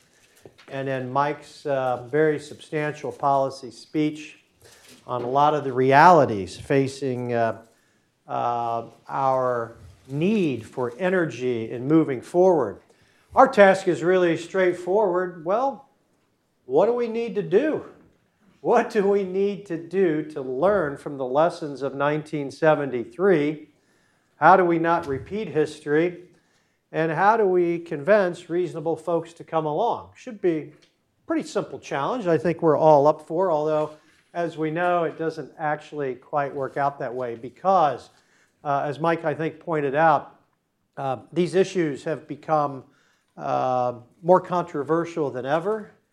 There is a belief that you cannot have environmental protection and energy production, at least from a hydrocarbon standpoint. So as we look at the fact that every U.S. presidential administration since Nixon has looked for a way to become energy secure, some gave it lip service, some said turn down your thermostats and put on a sweater, if you remember who that might have been. But it was an elusive goal until it really wasn't. But with recent events, the geopolitical instability stretching across large swaths of the globe, here we find ourselves. I think country C energy is a tool. It can be a weapon, or it can be an economic lever. You can be secure or insecure. We find ourselves in a world that seems to be in disarray, but maybe only for the present moment. We've seen energy production rise to new heights, as we have seen, yet our appetite as the world's largest producer of that energy, more and more people seek to use that energy. Are we on the right track? Are we really living in a period of energy abundance or energy scarcity? And is that a choice that we can make moving forward? Or are we doomed to repeat the same mistakes of the past?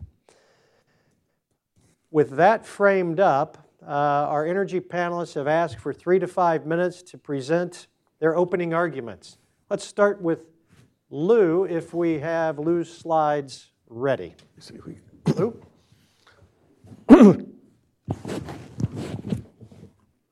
Okay, I'll be blessedly quick. One of the first answer to this question is, probably a lot what we need to do is to stop what we're doing now and have a more realistic view of how we proceed to the fuels of the future.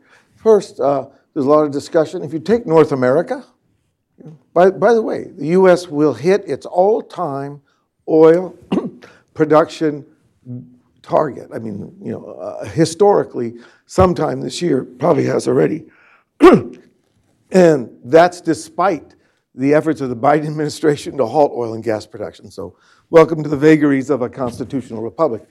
But you can see here, if you take North America, we're a net exporter of petroleum. Now, the North American production platform solves a lot of problems.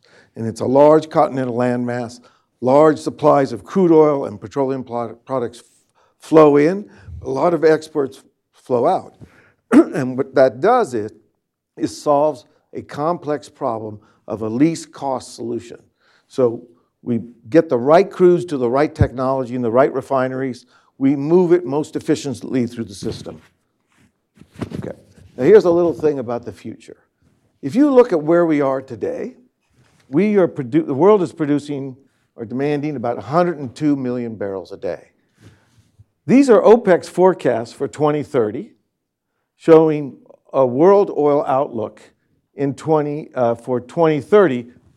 The most recent one shows that they don't think there'll be any increase in demand.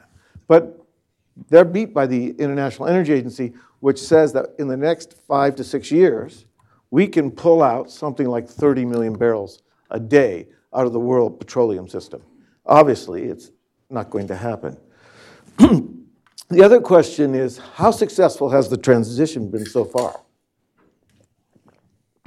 In the last 20 years, we've spent, according to Bloomberg NEF, over $6 trillion in direct subsidies for wind and solar alone. I'm not talking about renewable fuel mandates. I'm talking direct subsidies, money from governments.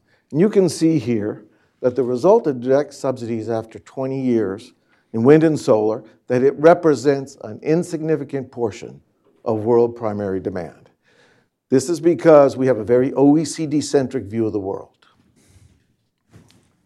The next thing to think about, and I think Mike Summers talked a bit about this, is that if you look at where the world it is, and this chart here shows you something called the Human Development Index. Where you want to be is above this red line. This is I won't spend a lot of time on that, but you can see that India, China, Nigeria, most of the world's population is still below this Human Development Index. What do we know about the Human Development Index? We know that your daily per capita energy use needs to rise, if you're in the lower middle category, from about 0.4 to 0.5 equivalents of gallons of oil to 3.6. That is, these countries down here want to move up here, and they need to, in many times, increase their per capita consumption 2 to 3 times. The other thing is we miss the scale issue. We don't understand the nature of the scale. The red is coal, the blue is gas. I want you to take a look. We learned this testifying before Congress. You send them a big table, they don't really understand the numbers. What I want you to see here is, you can see this is just the distribution of power generating capacity worldwide. You can see Africa, practically empty. As we move along, you can see you have a lot of, you move to India, there's a lot of solar. But that solar doesn't work when the sun goes down. And you move to China, that big, for the security folks, that big blue is a Three Gorges project. And so what you see from this is the world, from a scale point of view, is still running on coal. And I want to thank my young colleague here, Bat Ogrel, who's a wizard with the visualization of our data. So if you think about this, isn't it just simple economics? Right? In 10 or 15 years, food, plutonium, and maybe even sooner. Now, what do you think the people are going to want us to do then? Ask them. Not now. Then. Ask them when they're running out. Ask them when there's no heat in their homes and they're cold. Ask them when their engines stop. Ask them when people who've never known hunger start going hungry. You want to know something? They won't want us to ask them. They'll just want us to get it for them. Okay, so the reason I showed that clip is we have these millennials who work for us, right? Several of them. And I asked them, have you ever seen 3 Days of the Condor? They said, no. What are you talking about? So that's your assignment this weekend. Go home, because you don't really have the feel of what the energy crisis was like unless you see this movie and what the sort of psyche of the American society was. So now, by the way, I've given you a whirlwind tour of what we've been doing.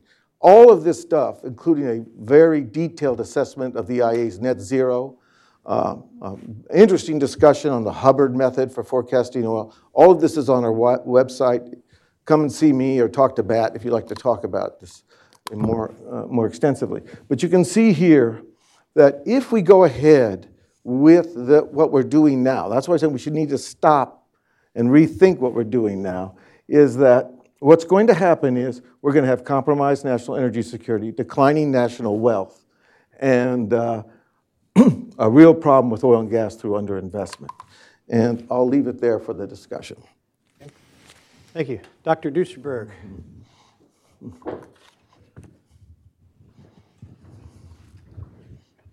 Okay, thanks, Brigham. I've got a few slides as well that I hope will come up. I'm going to try to focus a little bit, a very quick overview, sort of the current and past geopolitics of oil and gas production. We had a great introduction this morning from Arthur and John and about the 73 war, but we could go back a little bit further if we wanted to the Second World War, and the origins of the Second World War had a lot to do with the drive for energy by both Japan and Germany. That was repeated, if you will, in the sense that in 1973, as we discussed this morning. But the United States, as Arthur pointed out, was the source of much of the 80% or more of the oil that powered the Allied victory in World War II. So let's go to the first slide. I wanted to point out, too, that there's a larger reason for thinking about energy security, which is the ability to be competitive globally in an energy-intensive economy. And I think we saw the United States coming out of the Second World War not only as the dominant industrial power in the world, with over 50% of manufacturing dominated by the United States, but that was driven by our ability, in part by our ability to provide oil and gas to power our economy. What changed in 1973 was the price advantage that the United States had at between 1947 or so and 1973 from being self-sufficient. You had the onset of a world price for energy. And so gradually over time, that tended to erode the industrial dominance of the United States up to the time up to now, as Japan, Germany, others, increasingly China, were able to be competitive, at least with the global price of oil and gas. So this first slide just shows that the United States has become self-sufficient again. We've doubled the production of crude oil and vastly increased natural gas production. Let's go to the next slide, which allowed us to become an exporter on a large scale of both oil and gas. I would remind people that one of the major advantages of competitive price, a lower price for oil and gas, as I mentioned earlier, was industrial strength. But you could see that in the United States in our chemicals industry, which grew quite rapidly after the advent of the shale revolution. And you saw at the same time as the price advantage that we enjoyed from being self-sufficient in gas and paying a lot less for gas and a lot less for oil than our Japanese and European competitors, that gradually became a major problem for those countries. And now, in the present, with the Russian-Ukraine war, Europe had become too dependent on Russian gas, and so they have seen they've seen a further erosion in their ability to be competitive, especially in the industrial sector, because Europe now has the highest energy prices, especially electricity prices, in the world. Okay, let's go to the next slide. Fortunately, the United States, through the shale revolution and the ingenuity of the American energy industry, has been become a net exporter of liquefied natural gas, sort of miraculously, given the antipathy to oil and gas production in the United States. But both the Biden administration, the Obama administration before them, at least tacitly admitted that it was a good thing for the U.S. to become an LNG exporter and to not stand in the way of building, by and large, not stand in the way of building LNG export facilities. So we're now the largest exporter of LNG in the world.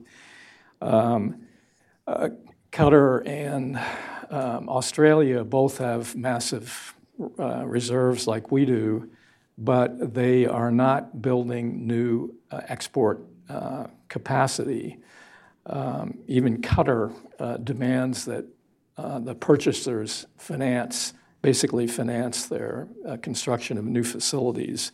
So for the next 4 or 5 years, the United States is going to be able to increase its role, if you will, as the arsenal of energy freedom in the world, again borrowing from Arthur's characterization of the U.S. being the arsenal of democracy. Let's go to the next slide. I want to talk for just a second about China.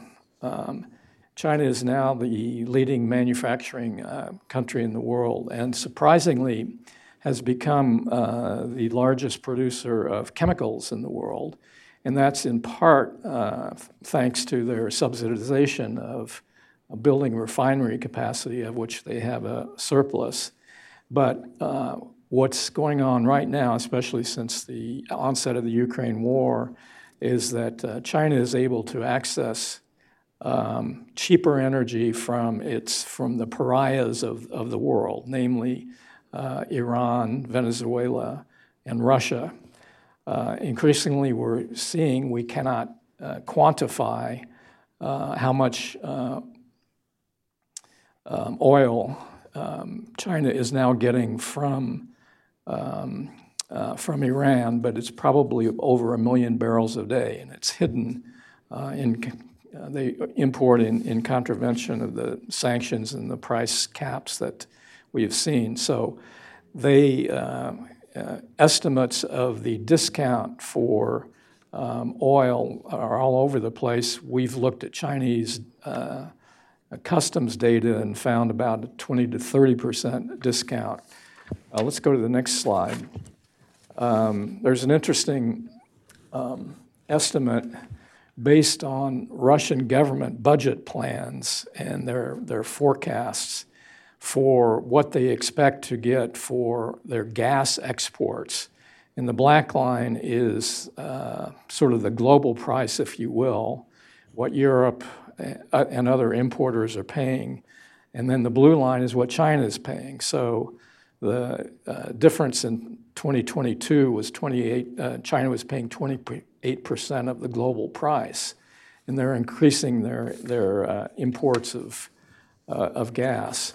So that gives wind in the back to the Chinese competitor for manufacturing dominance in the world. That's one reason they have such a dominant trade position, and increasingly so. And we're going to continuously see growth in their chemicals industry, which will further undermine the European economy. Finally, let's go to the last slide. Again, on this theme of the U.S. is the arsenal of energy democracy in the world, we can see the growth in U.S. exports of LNG to Europe, which is the blue bars on this. So hopefully that will continue in the future, and we can discuss some of this as the panel goes on. Thanks. Thank you.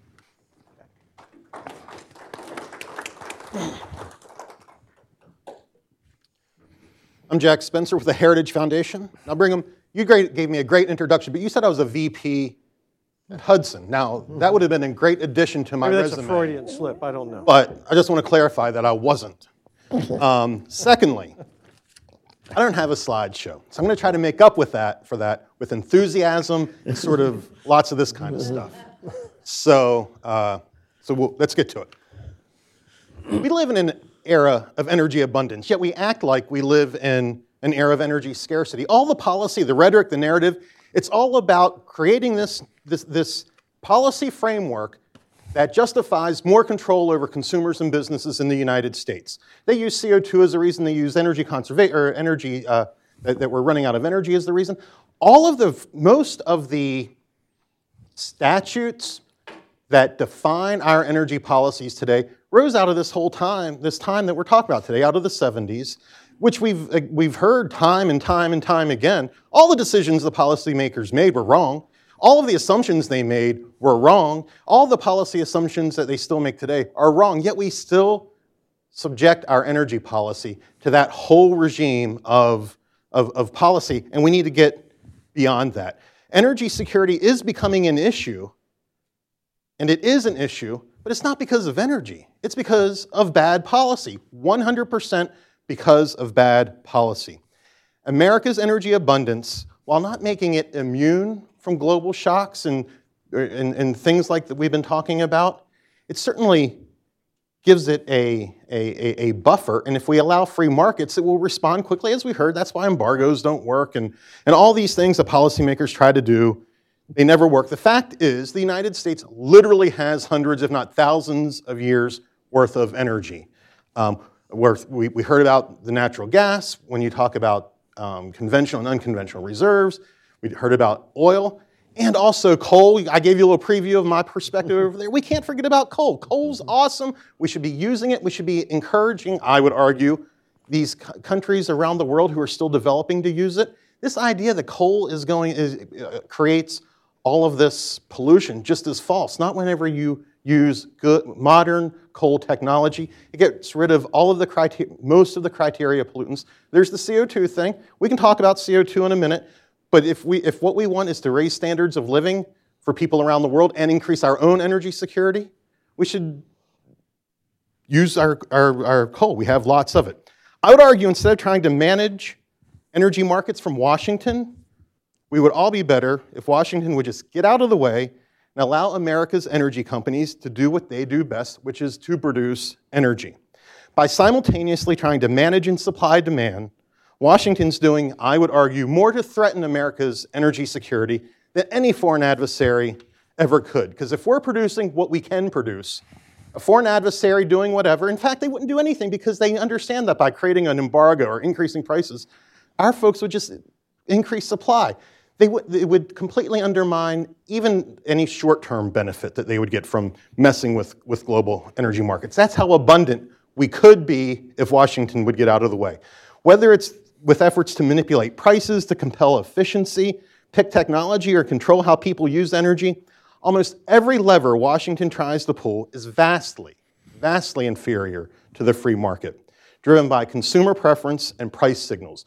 Those are the two things that lead to energy security. Thus, I would argue if the objective is to provide Americans with abundant, reliable, and affordable energy, my message to policymakers is they should spend their time doing something else. There are so many problems that we have to deal with that our policymakers should rejoice that they can put this energy thing off to the side, allow America's private sector to get to the business of producing energy, and they can get to the business of doing whatever federal politicians and bureaucrats like to do. I will leave it at that. You said 3 minutes? I think that was about 3 minutes. You got it. Give or take. Unless you want me to go on about global warming, I'll do that too. We'll get to it. Thank you very much, Jack. So let's open this lively debate. We've heard people say that Jack just said almost everything that a policymaker does turns out to be the wrong decision.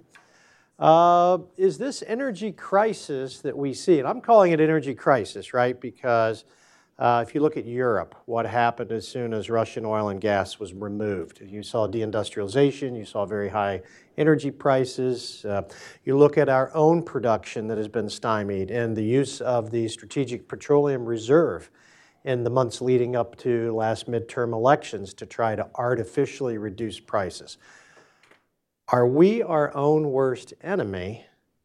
I think I know the answer, but I want to see what they say.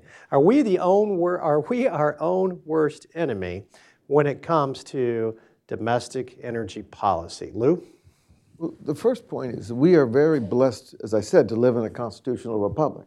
So even though the Biden administration went to extreme lengths to try to restrict oil and gas production, we still have private lands that have oil and gas.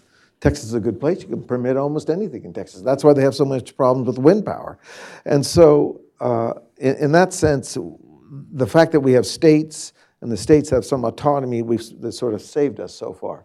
But in fact, if you go back to the origins of the 1973-74, there were attempts. I mean, as I spoke earlier, my chairman was the architect of this 10 million acres a year. The offshore leasing program was started. A lot of things were decontrolled in trucking and transportation. And so where we are today is, I think, a failure to understand the failure modes of net zero. I'll leave it to others to decide whether there's any benefits in reducing CO2, and we seem to have a real difficult problem inviting people in. So we've proceeded to do a very deep dive into it, and as you go through it, the failure modes are in the power sector. I believe EVs is going to be the largest misallocation of capital in American history. That's how bad that looks to us when we look at it. So how do you get people to rethink this? I think how do you invite people in to rethink it? And one is, if you want to disagree over the consequences of CO2, okay, then the first thing you should do a deal is address it directly with uncertainty, which means if you're pursuing mitigation strategies that don't work, then someone needs to go back to the drawing board and say, okay, maybe we need to balance more mitigation with adaptation. Maybe we need to accept that there's a lot of uncertainty. We can adapt over time. But that's a very pragmatic approach, and it's really difficult to sell. All right, thank you. Tom, your initial thoughts? Well, one thing that impresses me that maybe hasn't come out forcefully enough is that we are in a crisis. I mean, we've got a major land war going on involving the major energy producer. We have an acute crisis in the Middle East, which is a source of, I don't know what the number is, a very large percentage of the oil production in the world. And we have this entente between Putin and Xi Jinping, who's sitting there covetously looking at Taiwan and perhaps thinking about this may be a good time to achieve one of his visionary dreams, which is to move on Taiwan. And so if things were to worsen, which in the history of the world is not an unknown outcome, we are not taking the steps that we need to take to be prepared for that, and for all the reasons that all of us have and Jack outlined. So there are consequences to the actions that we take that have long-term effect as well, so that some of the things that have been suggested that are wrong with current policy, we need to reflect on. And I look at the European experience a lot. I mean, they made a major mistake. Germany made a major mistake in turning off their nuclear power and becoming dependent on Russia. And that was, the European economy has stagnated basically for the last, since COVID at least. And that's a future that, we could face too if we don't continue to allow and promote in the near to medium term the use of our abundant resources.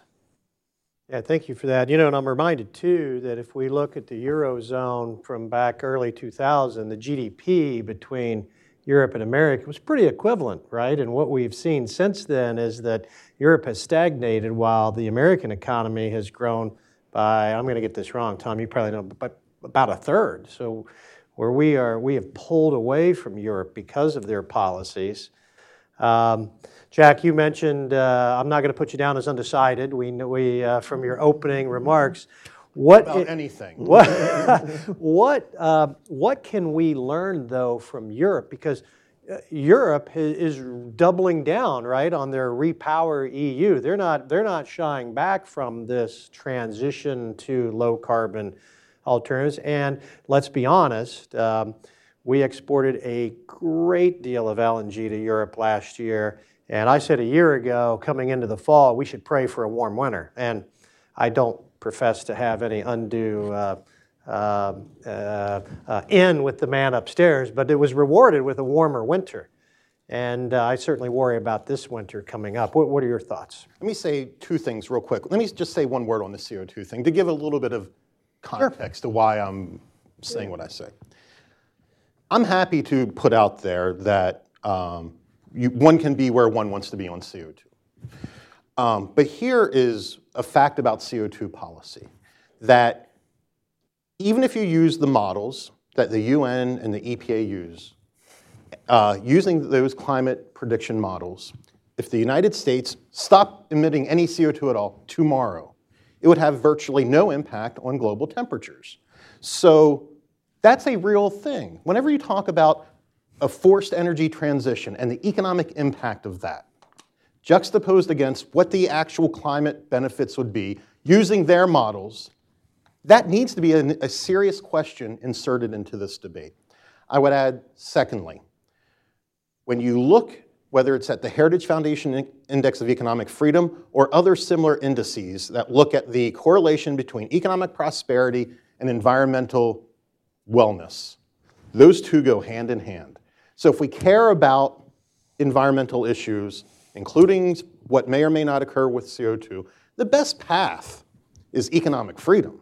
It's not empowering in government.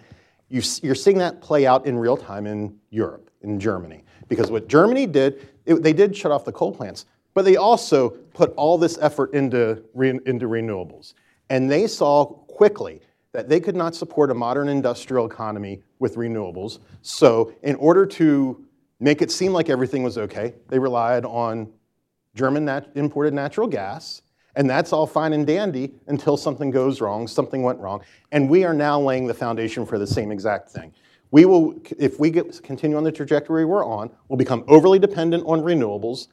There will be, whether it's Venezuelan oil or some other something that ameliorates what the true impact of the renewables would be, puts us in a very tight situation that when there's the shock of whatever it is, then we're unable to respond. So that's what I would argue. Okay, and Lou, before you jump in, just real quickly, and I think most of us know this, but right, it's almost like jumping out of the pan and into the fire, because we've traded one dependency for, even if you accepted the notion that renewables could do everything, the supply chain, the materials, all controlled by China, which is, I think, a point that I don't think should not be lost on anybody. But Lou, go ahead. So we've had a 8-year project with the Institute of Energy Economics Japan. We've been all through South Asia, and it's hilarious. It would be if it weren't so tragic.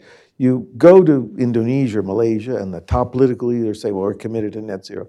Then you meet the head of the utility system, and he says, "We're not doing that."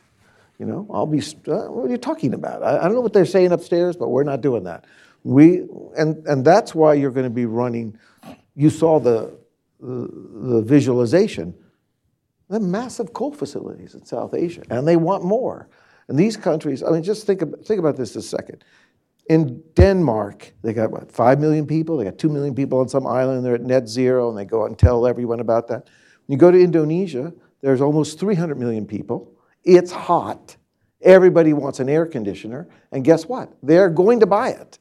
As soon as they get a few bucks, they're going to get that air conditioner, and the Indonesian government's going to provide them the power to run those air conditioners.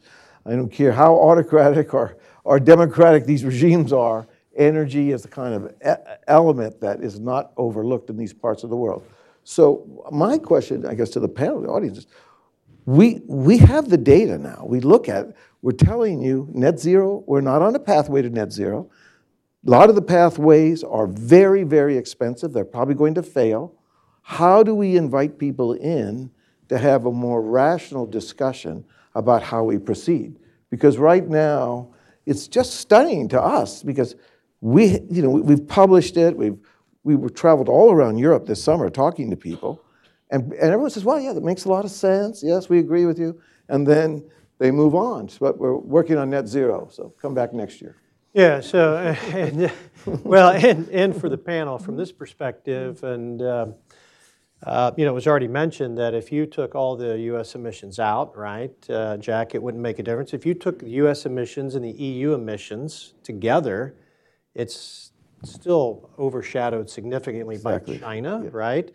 And while China, when they come to the West, they talk in our language that, the Biden administration talks about, we can work with China.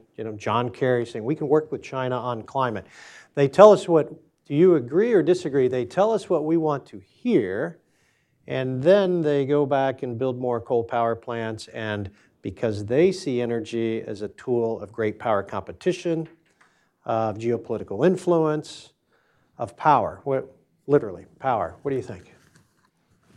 Well, I think it's obvious that what the Chinese are doing. I mean, they're building, in the last 2 or 3 years, something like 200 new coal plants. And so their emissions their CO2 emissions are going to continue to grow. I mean, Xi has another of his visions, I call them visions, and he calls them dreams, but that they're going to double the size of the per capita income in their country by 2035. And so if you do the math on energy consumption, that alone is going to indicate a path of continued rapid growth. Another geopolitical reality that I don't fully understand is, India is also a huge user of coal. I think the slides that you showed proved that. But also, as developing nations, not only Indonesia, but Africa and others, try to pull themselves out of, still abject poverty. I mean, there's just no way that they can do that unless they take advantage of coal and other, fossil fuels for the next 30, 40 years. So, we're part of this Interparliamentary Security Forum, where the parliamentarians from around the world get together a couple of times a year. 3 groups of people come out at the end of one of our presentations: the East Europeans, the Africans, and the South Asians. And they all want to know, how can we get off this net zero kick? So Jack's exactly right.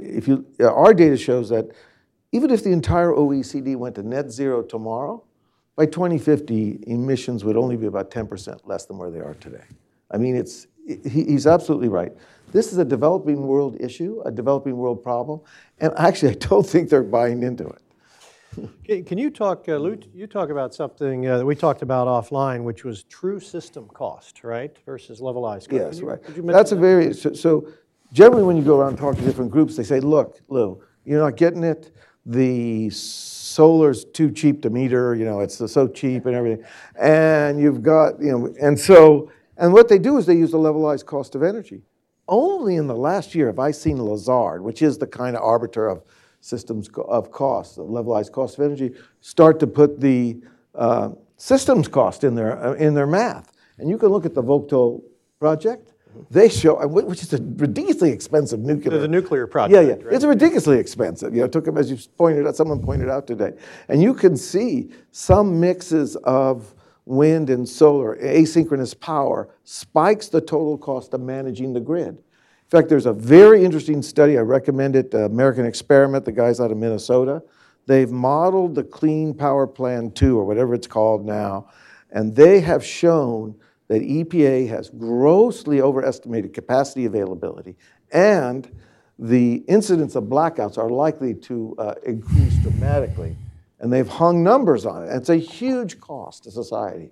So having power systems that are not reliable, that enter intermittent delivery of power is a big, big cost. And I don't know how the politics of that work out. I mean, maybe the folks at Heritage have got some ideas on how to organize the folks, but that seems to be a political problem to me.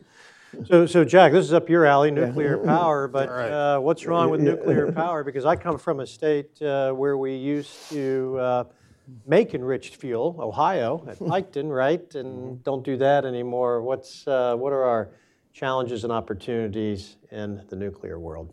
Let me first say, nothing's wrong with nuclear power. Nuclear power is awesome. The problem is policy towards nuclear power. And look, I have a little bit of a different perspective on nuclear, I think, than most sort of pro-nuclear folks. I reject the idea that you can subsidize any industry into success. In fact, I would argue that's one of the reasons that renewables are not very successful, because essentially you propagate mediocrity. You avoid you take away the incentive for capital to fall away from the worst ideas and flow towards the best ideas. I think nuclear suffers from the same thing. There's lots of technology, there's lots of private money out there, but there's also lots of government intervention. So I would argue that what we want to do is to see emerge out of the United States a uniquely American nuclear industry, one that's innovative, competitive, and independent from government support. So how do we get there? I think that there are three main things that need to be done. And it all has to be underpinned by, I think, the willingness to let it fail if it can't be successful. I think it will be successful, but absent that willingness to let it fail, it never will be truly successful. So what does that look like? I think we got to get the Department of Energy and the federal government out of the picking winners and losers. We shouldn't have a Department of Energy that's supporting this commercial project or that certain technology. Maybe there's a role for some broadly applicable R&D stuff, but from a commercialization standpoint, picking winners and losers, get it out. Of course, we've got to fix regulation. The whole regulatory regime is built around a single technology, large light water reactors, and even for those, it takes too long, as we talked about already with the Vogtle project, not to even mention some of these new designs. The whole thing needs to be rethought, and we can talk more about that in detail if we want, but for now, we'll just say we need to rethink that and modernize our regulatory regime. And the thing that we don't really talk much about, not nearly enough about, and I think is the linchpin to the success of the whole enterprise, is nuclear waste management. The debate, to the extent it happens at all, is whether we should build Yucca or not build Yucca, that sort of thing. I think that the government, you can guess what I'm going to say, screwed it up in 1982 when it took control of the nuclear waste management. When it took control of nuclear waste management, that undermined any incentive for the private sector to really innovate, to come up with the best ways to manage nuclear waste. And until we get that fixed, I think somehow we got to inject some market principles into that, bring some responsibility back to the waste managers. I think once we do those things, we'll get, we will see a uniquely American nuclear energy industry. And to answer your question, I think it has tons of potential. I think that it will be the energy of the future. We just need to quit doing it the way we've always done it and say, let's try something new. What about the upstream part of the industry, mining and processing? What would you do about that? Because we're totally dependent on we get Russia, basically. We get about 20% of our nuclear fuel from Russia. And it's satellites. Kazakhstan and others. So we get when you add that together, I think it's a little under 40%. Still too much. It's too much given the restrictions we have domestically on uranium enrichment and mining. So what would I do? I think that we need to put maybe a ban in place for 20 years on Russian uranium imports. Let the current contracts play out, put that ban in place. We need to, uranium mining falls under the same problems as mining anything else.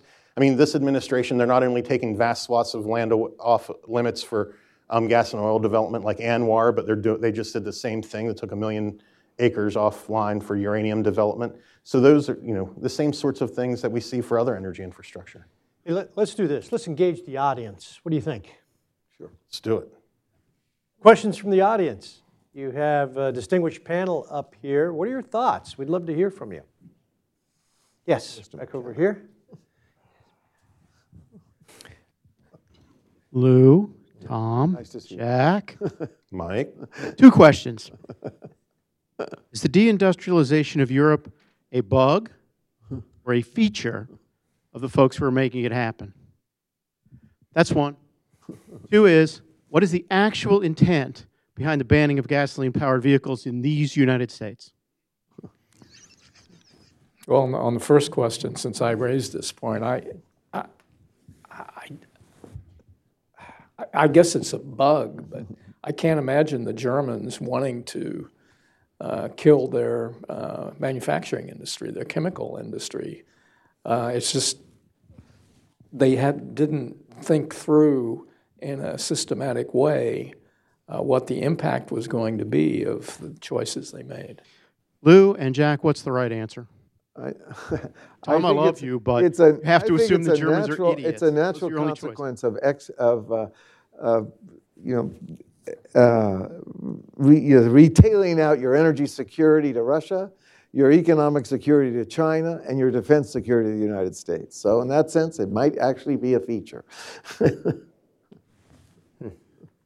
I would say it's both. I think that, we've been talking about energy facts for a few hours up here, and I think that most folks wouldn't deny a lot of what we said. But then there's the narrative. And unfortunately, I think the narrative has driven a lot of the public to support that narrative.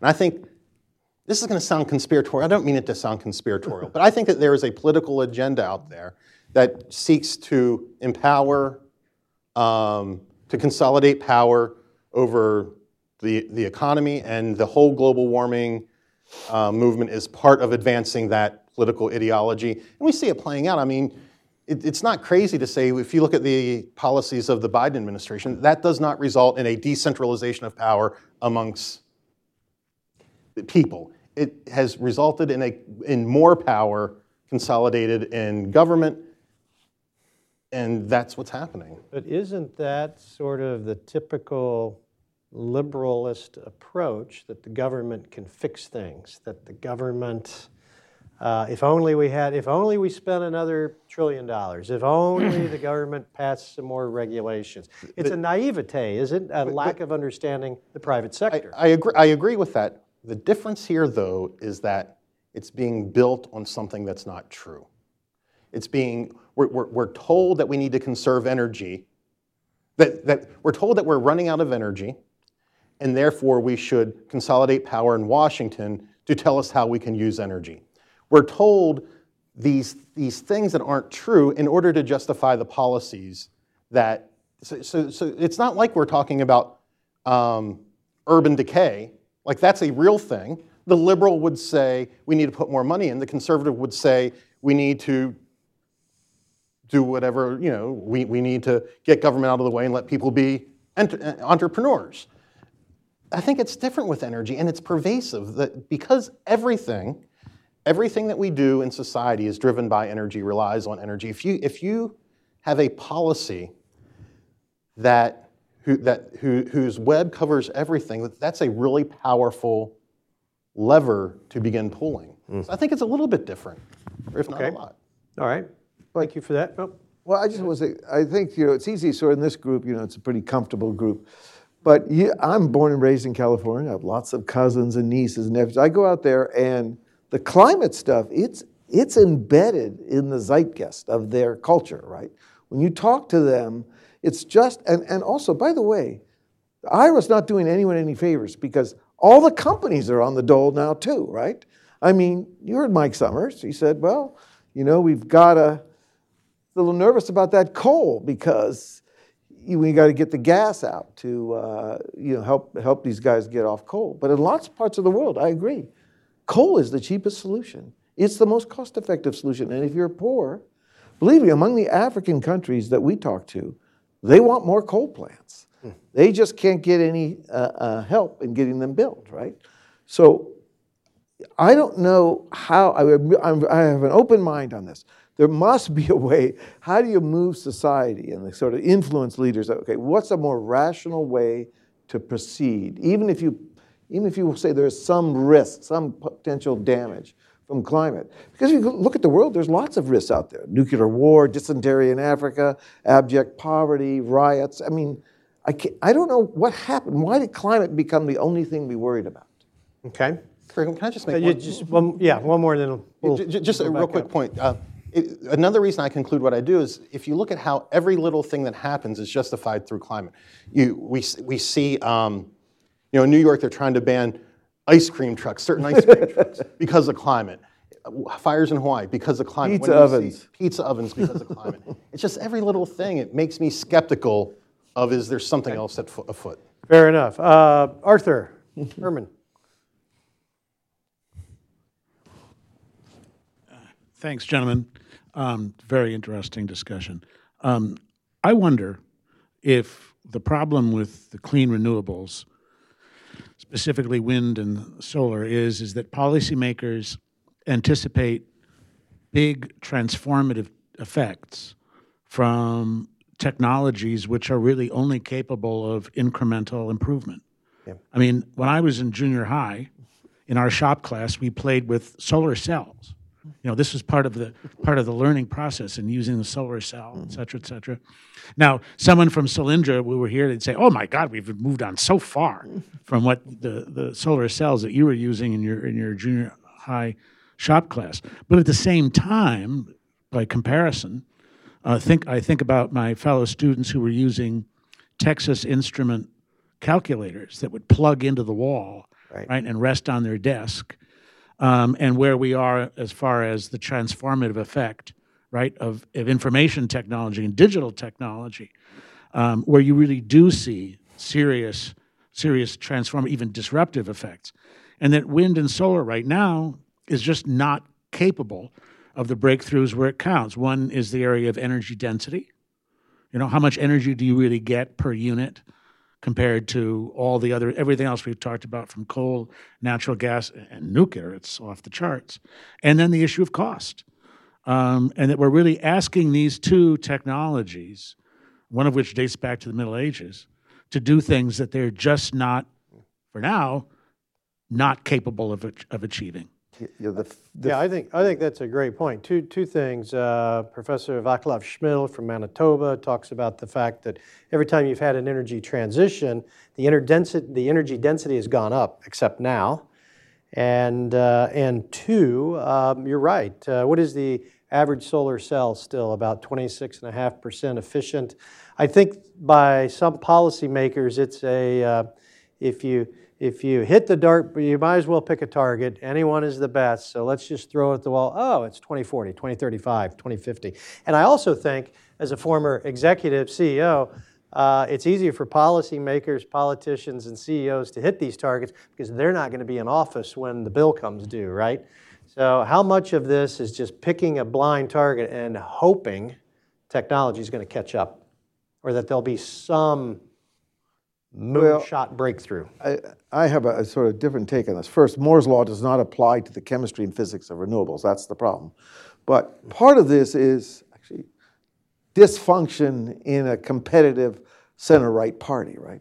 If we had an effective center-right party, we might be able to be competitive in some of these places around the country where the governments are doing bad things. I mean, I cannot explain the dysfunction in that there's no political response to the dysfunction in California. Maybe Mr. McKenna can explain it to me, but I cannot explain it. It doesn't make any sense to me. You look and see your power prices are rising. They're unable to save water in periods when it's abundant, for periods when it's not. They can't fix the roads, the school. That's got to be a political dysfunction. Well, I wish we could solve all of that today. It's 1:59. We have time for one last question before we call it a day. Yes, ma'am, in front. Thank you very much. One thing I was very struck by in Mr. Summers' speech was he said, I project that my kids will use 50% more energy than I do. I'm wondering, do you agree with that forecast? Is it realistic? And if so, is that even remotely sustainable over a couple of generations? Thank you. Thank you. So first, this cell phone, the amount of energy to produce that iPhone you might have there, or your Android phone, that's the same amount of energy it takes to make a refrigerator. And if you look at Mark Mills's data, to produce a lithium battery, you have to move 500,000 pounds of dirt. That's how much ore you've got to move around. Today, just, the cloud, Netflix, all that stuff in the cloud, the energy used for that exceeds the total energy requirement of Japan per year. So, yeah, I think Mike Summers might be onto something there. I mean, we will use more energy. Yeah. I totally agree with that. If you look at certain, Lou just mentioned some things, but you look at the energy predictions for things like AI, they're way more even than that. Across the board, all of these are energy intensive. I think it's totally sustainable. One thing, if you look historically, we always use less energy previous than we do going forward. And if you would have asked someone in 1730, could you imagine in 1830 if we would be able to produce X amount of energy? They would all have said no, because humans are limitless. What limits us is, one of the main limiters of us is bad policy, whether it's hydrogen or nuclear or natural gas and coal. The people in our energy industry will produce what's needed to drive all of these forward. I have no doubt in my mind. Tom, last word. I just reiterate what Mike Summers said about, 7/8 of the world has a deficit in energy now, and they're going to want to catch up just a little bit, and just a little bit is going to take just a lot of energy. Well, this has been a fascinating panel, and I know that we could probably talk about this for a few more minutes, but our time is at an end, and so too is our event today. But I really do appreciate both those who have joined us online, as well as those of you in the audience, for being here at Hudson today.